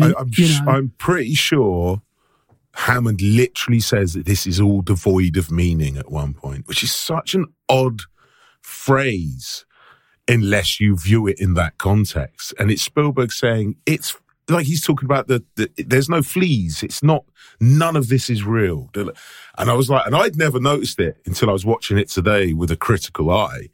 And I saw it and I couldn't unsee it. It was like that, the artist inside the blockbuster director saying, I need more, and went on to do more, you know. Not that there was anything wrong with what he'd done, but Jaws is one of my all-time favourite movies, you know. So do you think that will inhibit your viewing of this in later viewings? Do you think it will change the way you view the whole thing in general? How do you mean? Or do you think you'll see it with a much more cynical eye than perhaps you did previously? No, I don't think so. I think I think I'm capable of holding the two thoughts simultaneously in my head. That you sure? Yeah. Many would disagree, but no, I don't devalue action movies. Clearly, if anyone's listened to any other episodes of this, they'll know. I don't view horror as a lesser art form. I don't view action movies, when they're done well, as a lesser art form. I don't view blockbusters with their tacky merchandise as somehow lesser than a film that makes you sit there and question the nature of reality. It's all part of the same thing. And it's the great thing about all art forms is you can pick and choose the things that you like. Like, you don't have to hate on the things you don't like. You can just, that's not for me, that's for me, this is for me. So I can hold in my head that Steven Spielberg is capable of making these fantastically because I like entertainment as much as anyone, you know, and he's capable of making those fantastically entertaining, big roller coaster Jaws, Indiana Jones, Jurassic Parks, those kind of movies. And I can also understand that inside of him is a creative artist who wants to do a little bit more, and he wants to explore darker themes, more mature themes as he's getting older. And that's not to say that those movies before are somehow less. It's just a different form. It's like in country music and hip hop. You're allowed to like both. You know, they're not the same thing at all. You know, but they speak to different parts of the soul, don't they? Yeah, all art forms and all genres and all things have their place, don't they? It's they're not all valid. You know, I think that's probably one of the things that I like about this is that it has it, you know, this can be just a film, as I said earlier, that you can stick on a Sunday afternoon and just have it and just consume it and not think about it. Dinosaurs killing people, great. Let's watch some of that. But there is that, if you do like to look a little bit deeper, if you do like to think and you do like to, you know, have a bit more of a subtext or a theme, it's all there. Yeah, okay, it may not go too deep into it and it may be kind of shoved in your face, but it asks some real kind of deep questions. And actually, I was watching this the other day and I was thinking, there's a scene where they're all at the dinner table and they're talking about, you know, you could, but you never stop to say you should and all these things. And, you know, and he says something, I think he says that, you know, well, dinosaurs, you know, had their time. What's the difference? And he says, well, the difference is that nature selected them and for extinction, you know, and said, your time is up and moved on. Right. And the other one is to do with environmental issues that we've created. He's talking about some bird that's going extinct. And there's, there's an element of like, you know, not going too in depth into the global warming kind of thing. I'm not a denier. I do believe it's real. But there's an element of where you kind of, because of the questions it's asking, you go, where does nature stop and where does man intervene? Yeah, well, global warming is nature's way of redressing the balance. So if you believe in global warming, I do, don't worry. Yeah. I mean, I think the argument, I think now no one argues where it's real. People argue how it happened. A lot of people still argue if it's real. It's just whether or not people listen to them. Yeah. But my understanding of it is global warming is nature's way of redressing the balance. So that is how nature is. The planet will always survive. It's the human race that might not, So I think how global warming works is everything gets hot, then it will make everything, it will trigger an ice age is what will happen because the planet will need to cool down and we'll all die off. I think that's how it works, right? But like we said, this film has those themes laced throughout it. Like I was saying earlier, you could attach, it's essentially man's domain over the earth and how we have this arrogance about the things we do, might is right kind of attitude that humankind have. And it is that, what is the consequences? You do without thinking, should I think was what you were saying, wasn't it? And you can insert that to global warping. Global warping. It's a new dance craze, kids. So you can insert global warming, treatment of animals. If you're a vegan activist, it's all there. The horrors they're feeding the bull to the velociraptors or the goat and so on. It literally, you can insert any metaphor you want in there, really, because humans have, as a species, generally the same MO about everything we do. Personally, I think that all films should ask a question in some form. It should cause, even if it's the most kind of popcorn cookie cutter, don't need to think about it in any way, you just watch it. I still think a film should ask you a question so that you can go away after watching a film and kind of in your head think about that question. And I think the part of the beauty with these kind of topics and a film like this is that the questions that you end up asking, do have kind of like real life parameters involved, where you do kind of then start asking questions about the environment, the planet, and things like that, where perhaps you didn't afterwards. And I'm not saying by any means that you watch Jurassic Park and therefore think, I'm going to save the planet, I'm going to put on my Save the Planet cape. But it certainly means that your eyes are opening to it, and that's part of the beauty. It's also not unbelievable that would happen to someone if after they watched it. Do you know what I mean? I think that's the beauty of filmmaking, is that it,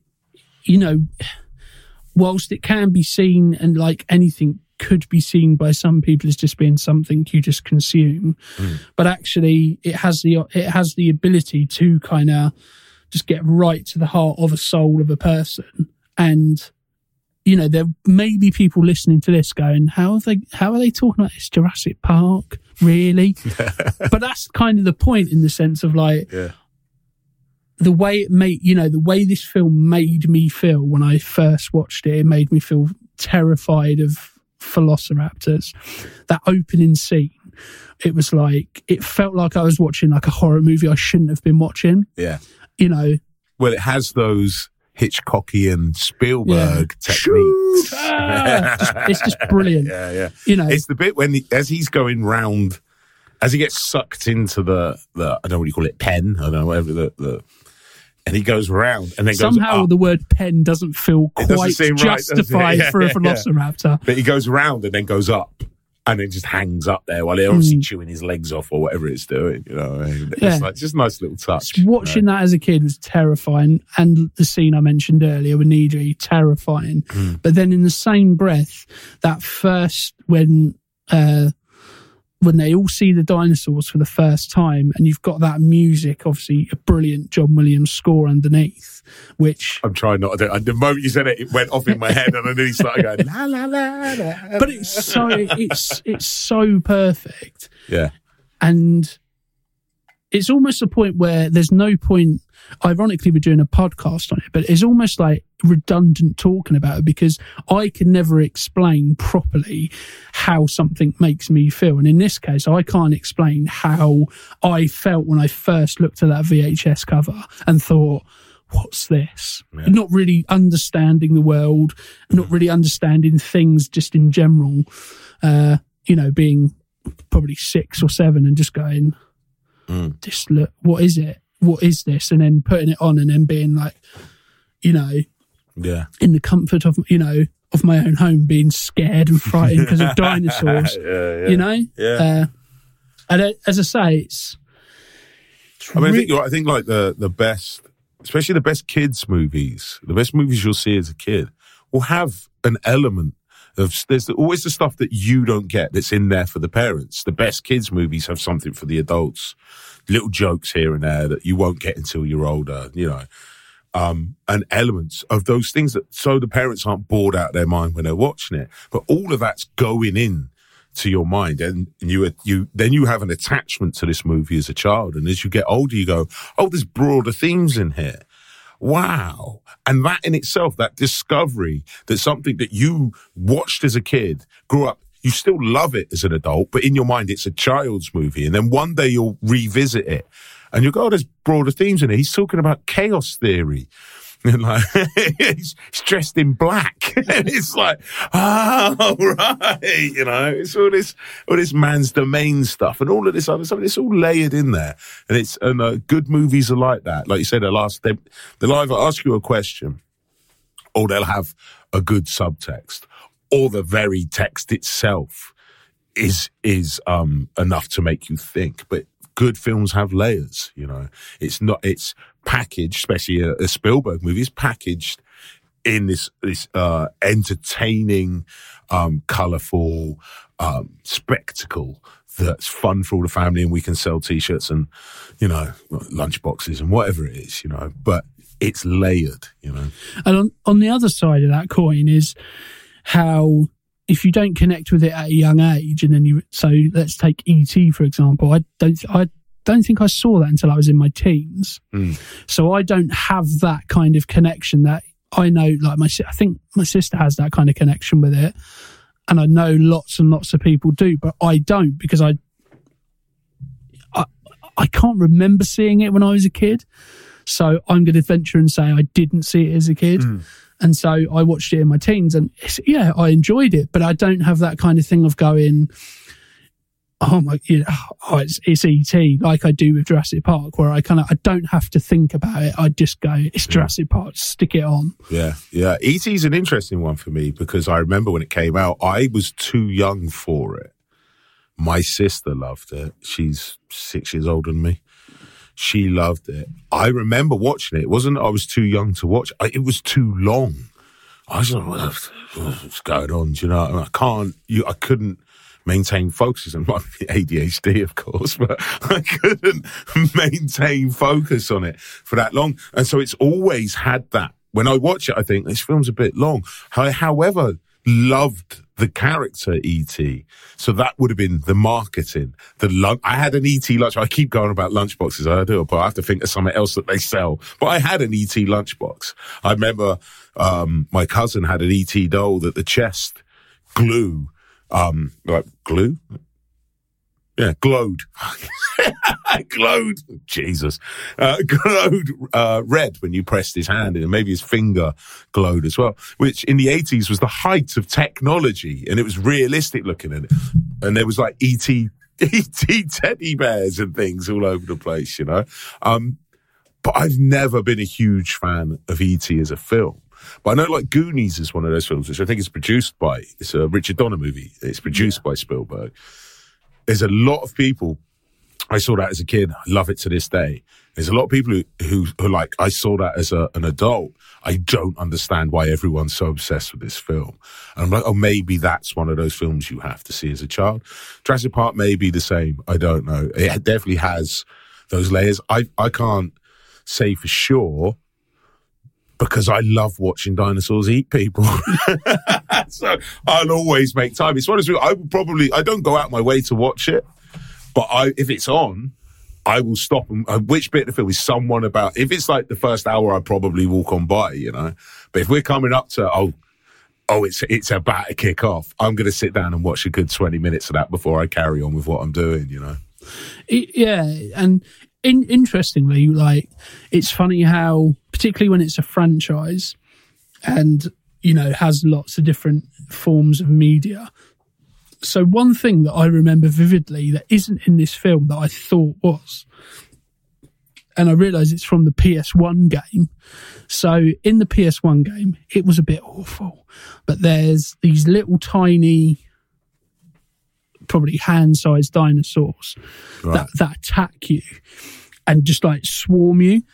Interestingly, that then comes in, I think, in later installments of the film. Okay, but for me, I was adamant that was in the actual in the first film, but it's not. But it's just all encompassing into that kind of that feeling and that kind of everything to do with Jurassic Park. And it's interesting seeing what's actually in there, because there's a lot that I remember from Jurassic Park, or what I think I remember from Jurassic Park, that isn't in here. Yeah. But it's because of other things where I've gone, oh no, that's in that, or that's in that, that's happened since that point. Yeah, it's funny how that happens, isn't it? How it all becomes 30 years later, how it all becomes part of the same thing in your mind, Like I remember it out of sequence when I watch it, it's so odd. But it's a bit like Voorhees with the hockey mask. Everyone thinks it's in the first one, but it's actually 3 or 4.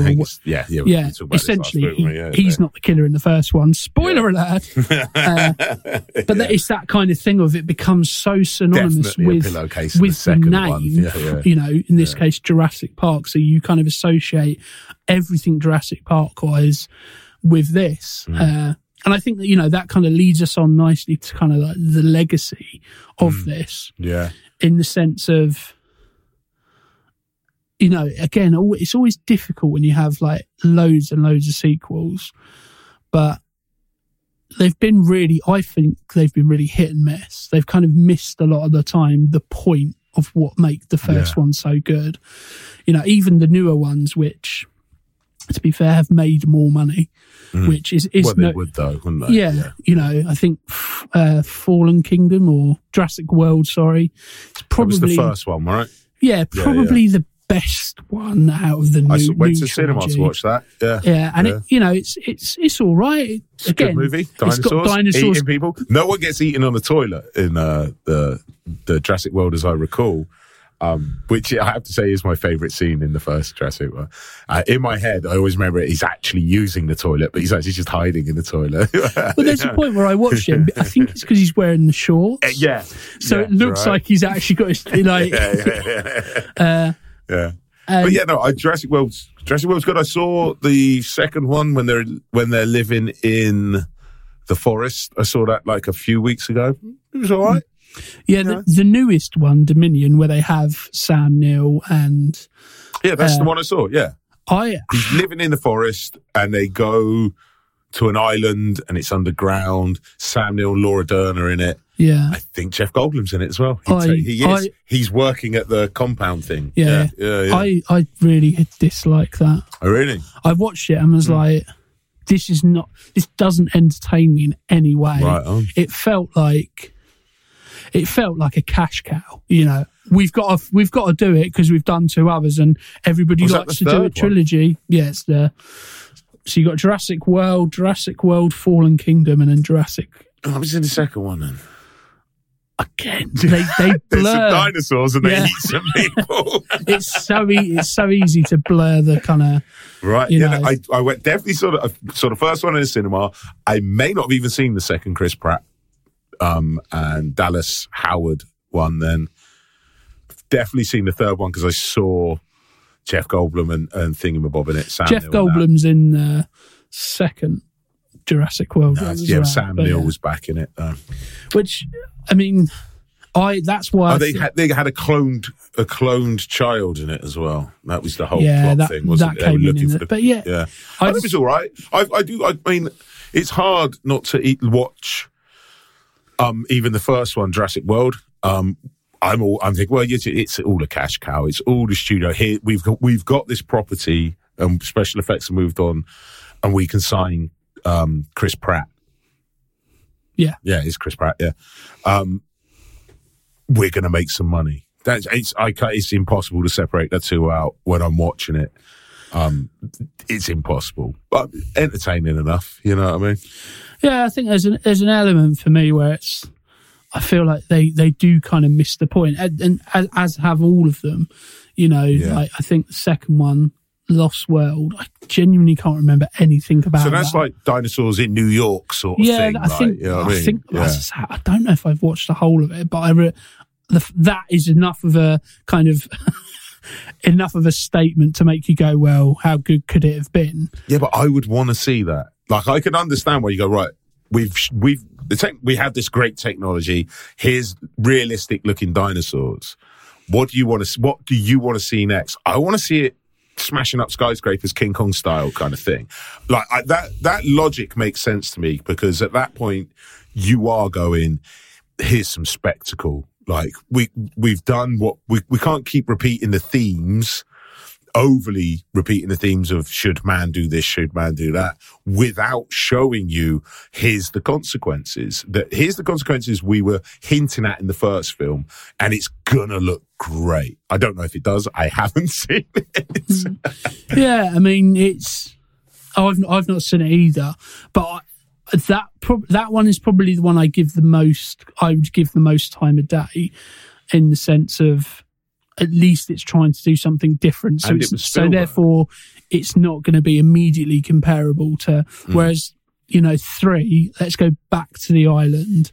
So you're just going to do the same thing again. And then the new trilogy, it's always the same when there's a new trilogy of something. The first film in that trilogy feels like fan service, where they're going, that thing you like, here we are, here it is, dangled on a bit of string. Remember that iconic line from that film? Here it is, subverted. And you're like, I don't need to see that. I don't. The first time you've ever seen that done in a movie, it works. You go, how did subverted the line? He normally says that, but someone said it to him. It's that kind of thing. The 100th time you've seen it, you're like, this. You're not even trying. It's like, it's that stuff like that really get someone else. It's like, take another swing at writing that scene again and take that out. There's an element of, they've clearly gone, well, they liked this, let's do more of that.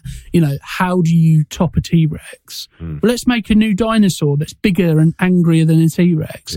Then the next time, how do you top that? Let's do the same thing but make it angrier again. Well, so it's the Predator remake, the Shane Black Predator remake, falls into exactly the same problem.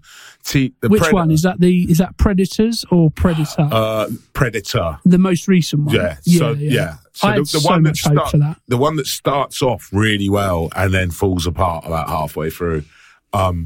You have the Predator. I think they do it in Predators as well, which is when they're on the alien moon with Adrian Brody as a mercenary, as you know, I can't believe. But do it in that where they have bigger predators. And I'm like, no, you can't take the ultimate killing machine and go, hey, he's not that ultimate. Here's the same thing, but bigger. I find that morally offensive as a fan. Do you know what I mean? It's like, I feel like you're doing the character of the Predator a disservice. And it's the same thing with dinosaurs. Like you say, T-Rex, everybody knows he's the baddest.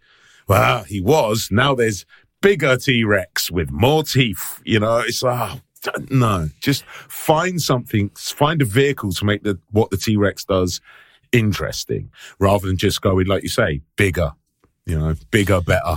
It's all about, you can only see the same situation presented to you so many times before you go, I'm not fussed. I know what's going to happen. At any point do they make the T-Rex the goodie? The T-Rex is the goodie now, because that's the other thing they do. One thing that we haven't quite mentioned, but I feel deserves a mention. So the ending of Jurassic Park was almost very different. So in the original script, the big skeleton of the T-Rex? Yeah. That was originally, the wires it's hooked up on was all kind of like puppeteered and okay. So it could be controlled by the theme park to show you, why you'd want to do that when you've got the actual T-Rex, I don't know. Yeah. And so apparently the ending kind of sequence would see Sam Neill man the T-Rex in some capacity, and I don't know if it's fight the T-Rex. No, I think that's what it would be. Yeah. And it's like whoever had the final decision to go, we're not doing that, is a genius. Yeah. Because that's bad. That to me sounds like every film in the last 10, 15 years. Oh, let's just have somebody man a big thing. Yeah. You know, it's like, it's just, it sounds so bad. I was like, you started talking, I was like, where's he going with this? And then you're like, it could be controlled like a puppet. I was like, oh no. Which is kind of what elements I hate about the new trilogy, in the sense of he can kind of control the velociraptors. It's kind of like he's trained them with whistles and dog treats. Yeah. Like, first of all, how are you going to explain that? And it doesn't really explain it other than he's good at what he does. You know, it's like he's the best. Yeah, you know. And then there's there's an element, I think there's a point where he's riding one of the velociraptors in one of them. Yeah, it sounds like Oh no, he's on the motorbike and the velociraptors are either side of him, and it's like somebody that came about because somebody went, well, that'd be a cool thing to look at for 5 seconds. Yeah, Let's create a whole sequence of events that can proceed to that money shot, which, whilst there, as you said earlier, there's lots of that in the first film. They were creating that in that first film, though. Here's the money shot. You're like, because you've never seen it before. It works because it's in the guise of a theme park. So a theme park would be thinking, here's the thing that's going to make you go, whoa, let's go back for round 2. So it as you say, it always kind of makes sense. Whereas in the new trilogy, it's like, nobody's thought this through, and so you get very quickly, you're in a rabbit hole and you're knee deep in it, and you go, well, we can't not do it now because we've written the whole script around this kind of sequence of events. Yeah, I mean that is the hallmark of the problem with CGI now, because they've gotten so good at it. You can say, I want to see Chris Pratt ride a dinosaur, or, you know, in this case, ride a motorbike next to a dinosaur. I want to see, and then just name something, and they go, yeah, we can do that. It's like, all right, cool. I want to see that. Again, much like the themes of Jurassic Park, just because you could, should you? Oh, how they've gone full circle. Yeah, no, even things like casting Chris Pratt, who he's there because it's an action film, does kind of slightly contrast, and what you were kind of saying about Sam Neill doesn't quite fit that. I think that's kind of why it works, because he's not that, you know, let's be really honest, not that these things should be realistic in every single way, but an element of realism is needed. How many paleontologists, archaeologists, or experts in their scientific field are also complete badasses, can do these things and save an entire community of people and save the world from these things, whilst also going, I also have a PhD in this particular thing. It's, you know, there's an element of where it's I'm going to say all of them. I love you out there, fellow paleontologists. No, never mind. I was going to say something that's completely inappropriate. Yeah, I know what you're saying, but I'm pretty sure all paleontologists are badass and can kick ass non-stop. Like and subscribe. Well, I'm gonna disagree, but still like and subscribe. I still love you. I just don't think you can captivate me the way Harrison Ford did. I don't think you could win in an arm wrestle with a dinosaur. But that's kind of the thing, though, where it gets to a point where I don't, you know, I'm kind of, like what we were saying, I'm now going, oh, it's Chris Pratt. As opposed to, it's that character. I can't even name his character.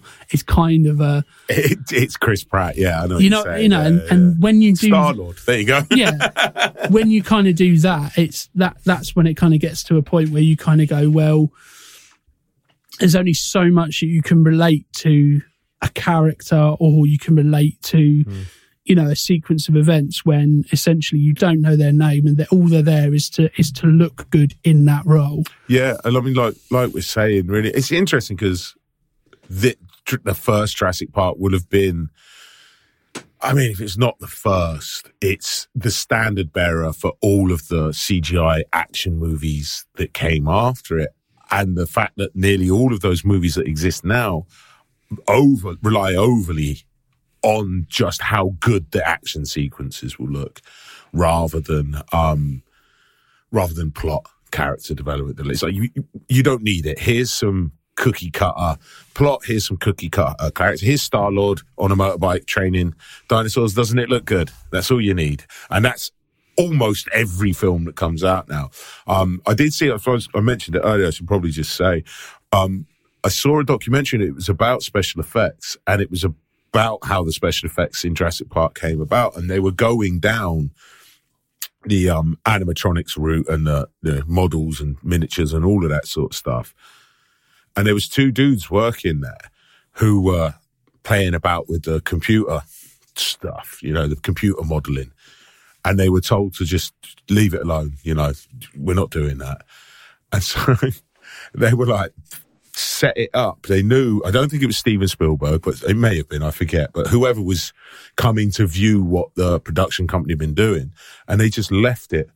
I think it was a T-Rex. It might not be, but it was a dinosaur running as their screensaver on their computer because they knew he'd walk past.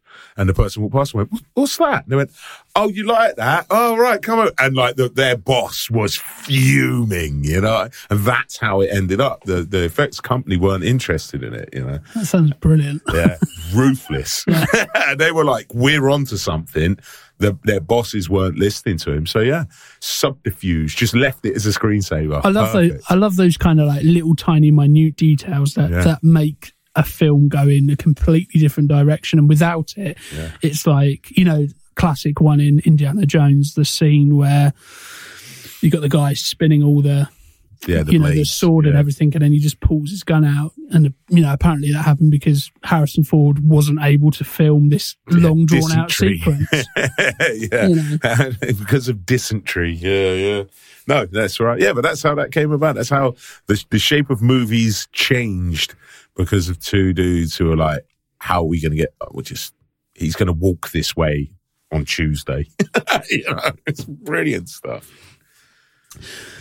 So in terms of further watching, I would say any kind of Spielberg film of the same ilk is going to kind of not follow the same beats, but it's going to do the same things that this kind of does. So it'll fulfill the same needs. Yeah, something like E.T., a Raiders of the Lost Ark for a slightly older audience, I would say. I would go with Last Crusade, but it's the same thing. I think as well, if you like the kind of themes, it kind of sticks out. Obviously, we've mentioned Westworld, so you've got the 72 film, but you've also got Yul Brynner. You've also got the new TV series as well. I say Jonathan Nolan, isn't it? He wrote that. Yes, yeah. That tackles a lot of the same kind of themes. Yeah, that it has here. Yeah, I think you're right. It's almost any of the blockbuster Spielberg movies will fulfill the function. Even Jaws. It's a very different movie. I just love Jaws. But yeah, any of that ilk of his, and then the later films. So War of the Worlds, you'll get a very similar feeling watching War of the Worlds. Westworld's a good call. Anything with dinosaurs. I guess you could watch the new Jurassic World, the Chris Pratt Jurassic World type movies. They're going to work as well.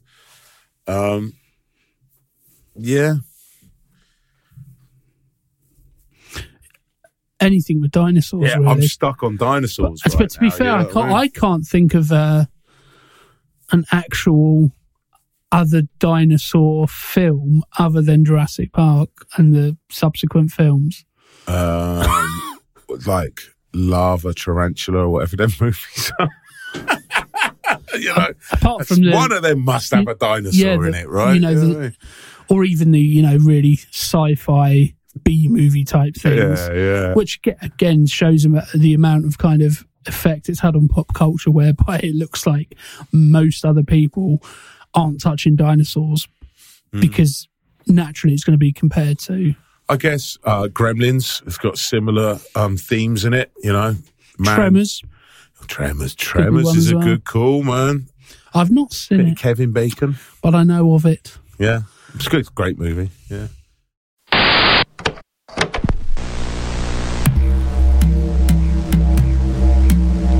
Life lessons for me, Matthew McConaughey. Come with me if you want to live. Life lesson number 8. May the force be with you.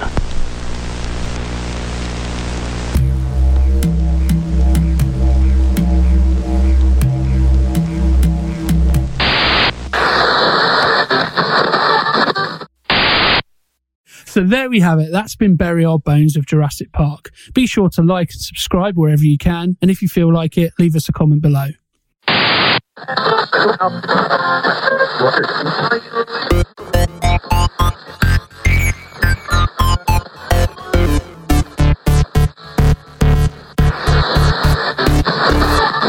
And it will be a one-button job.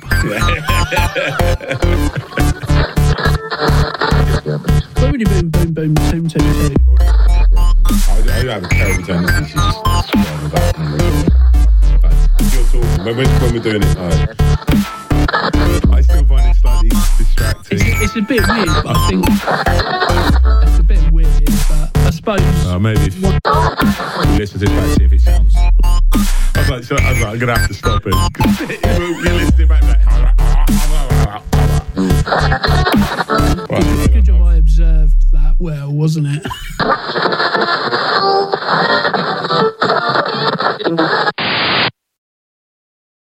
I completely forgot we're supposed to do further watching. You're like, further watching? I was like, dinosaur movies. Can't think of any. I always forget about that bit and then go, are you... to be fair, the reason I asked is because... You have already... the other Jurassic Park movies? I think with Jurassic Park, as we were just kind of saying, it is really difficult because there's no other dinosaur movies. It's not really, is there? All right. Hang on. Further watching Goodfellas. That's a good point. I'll borrow that pen in a second.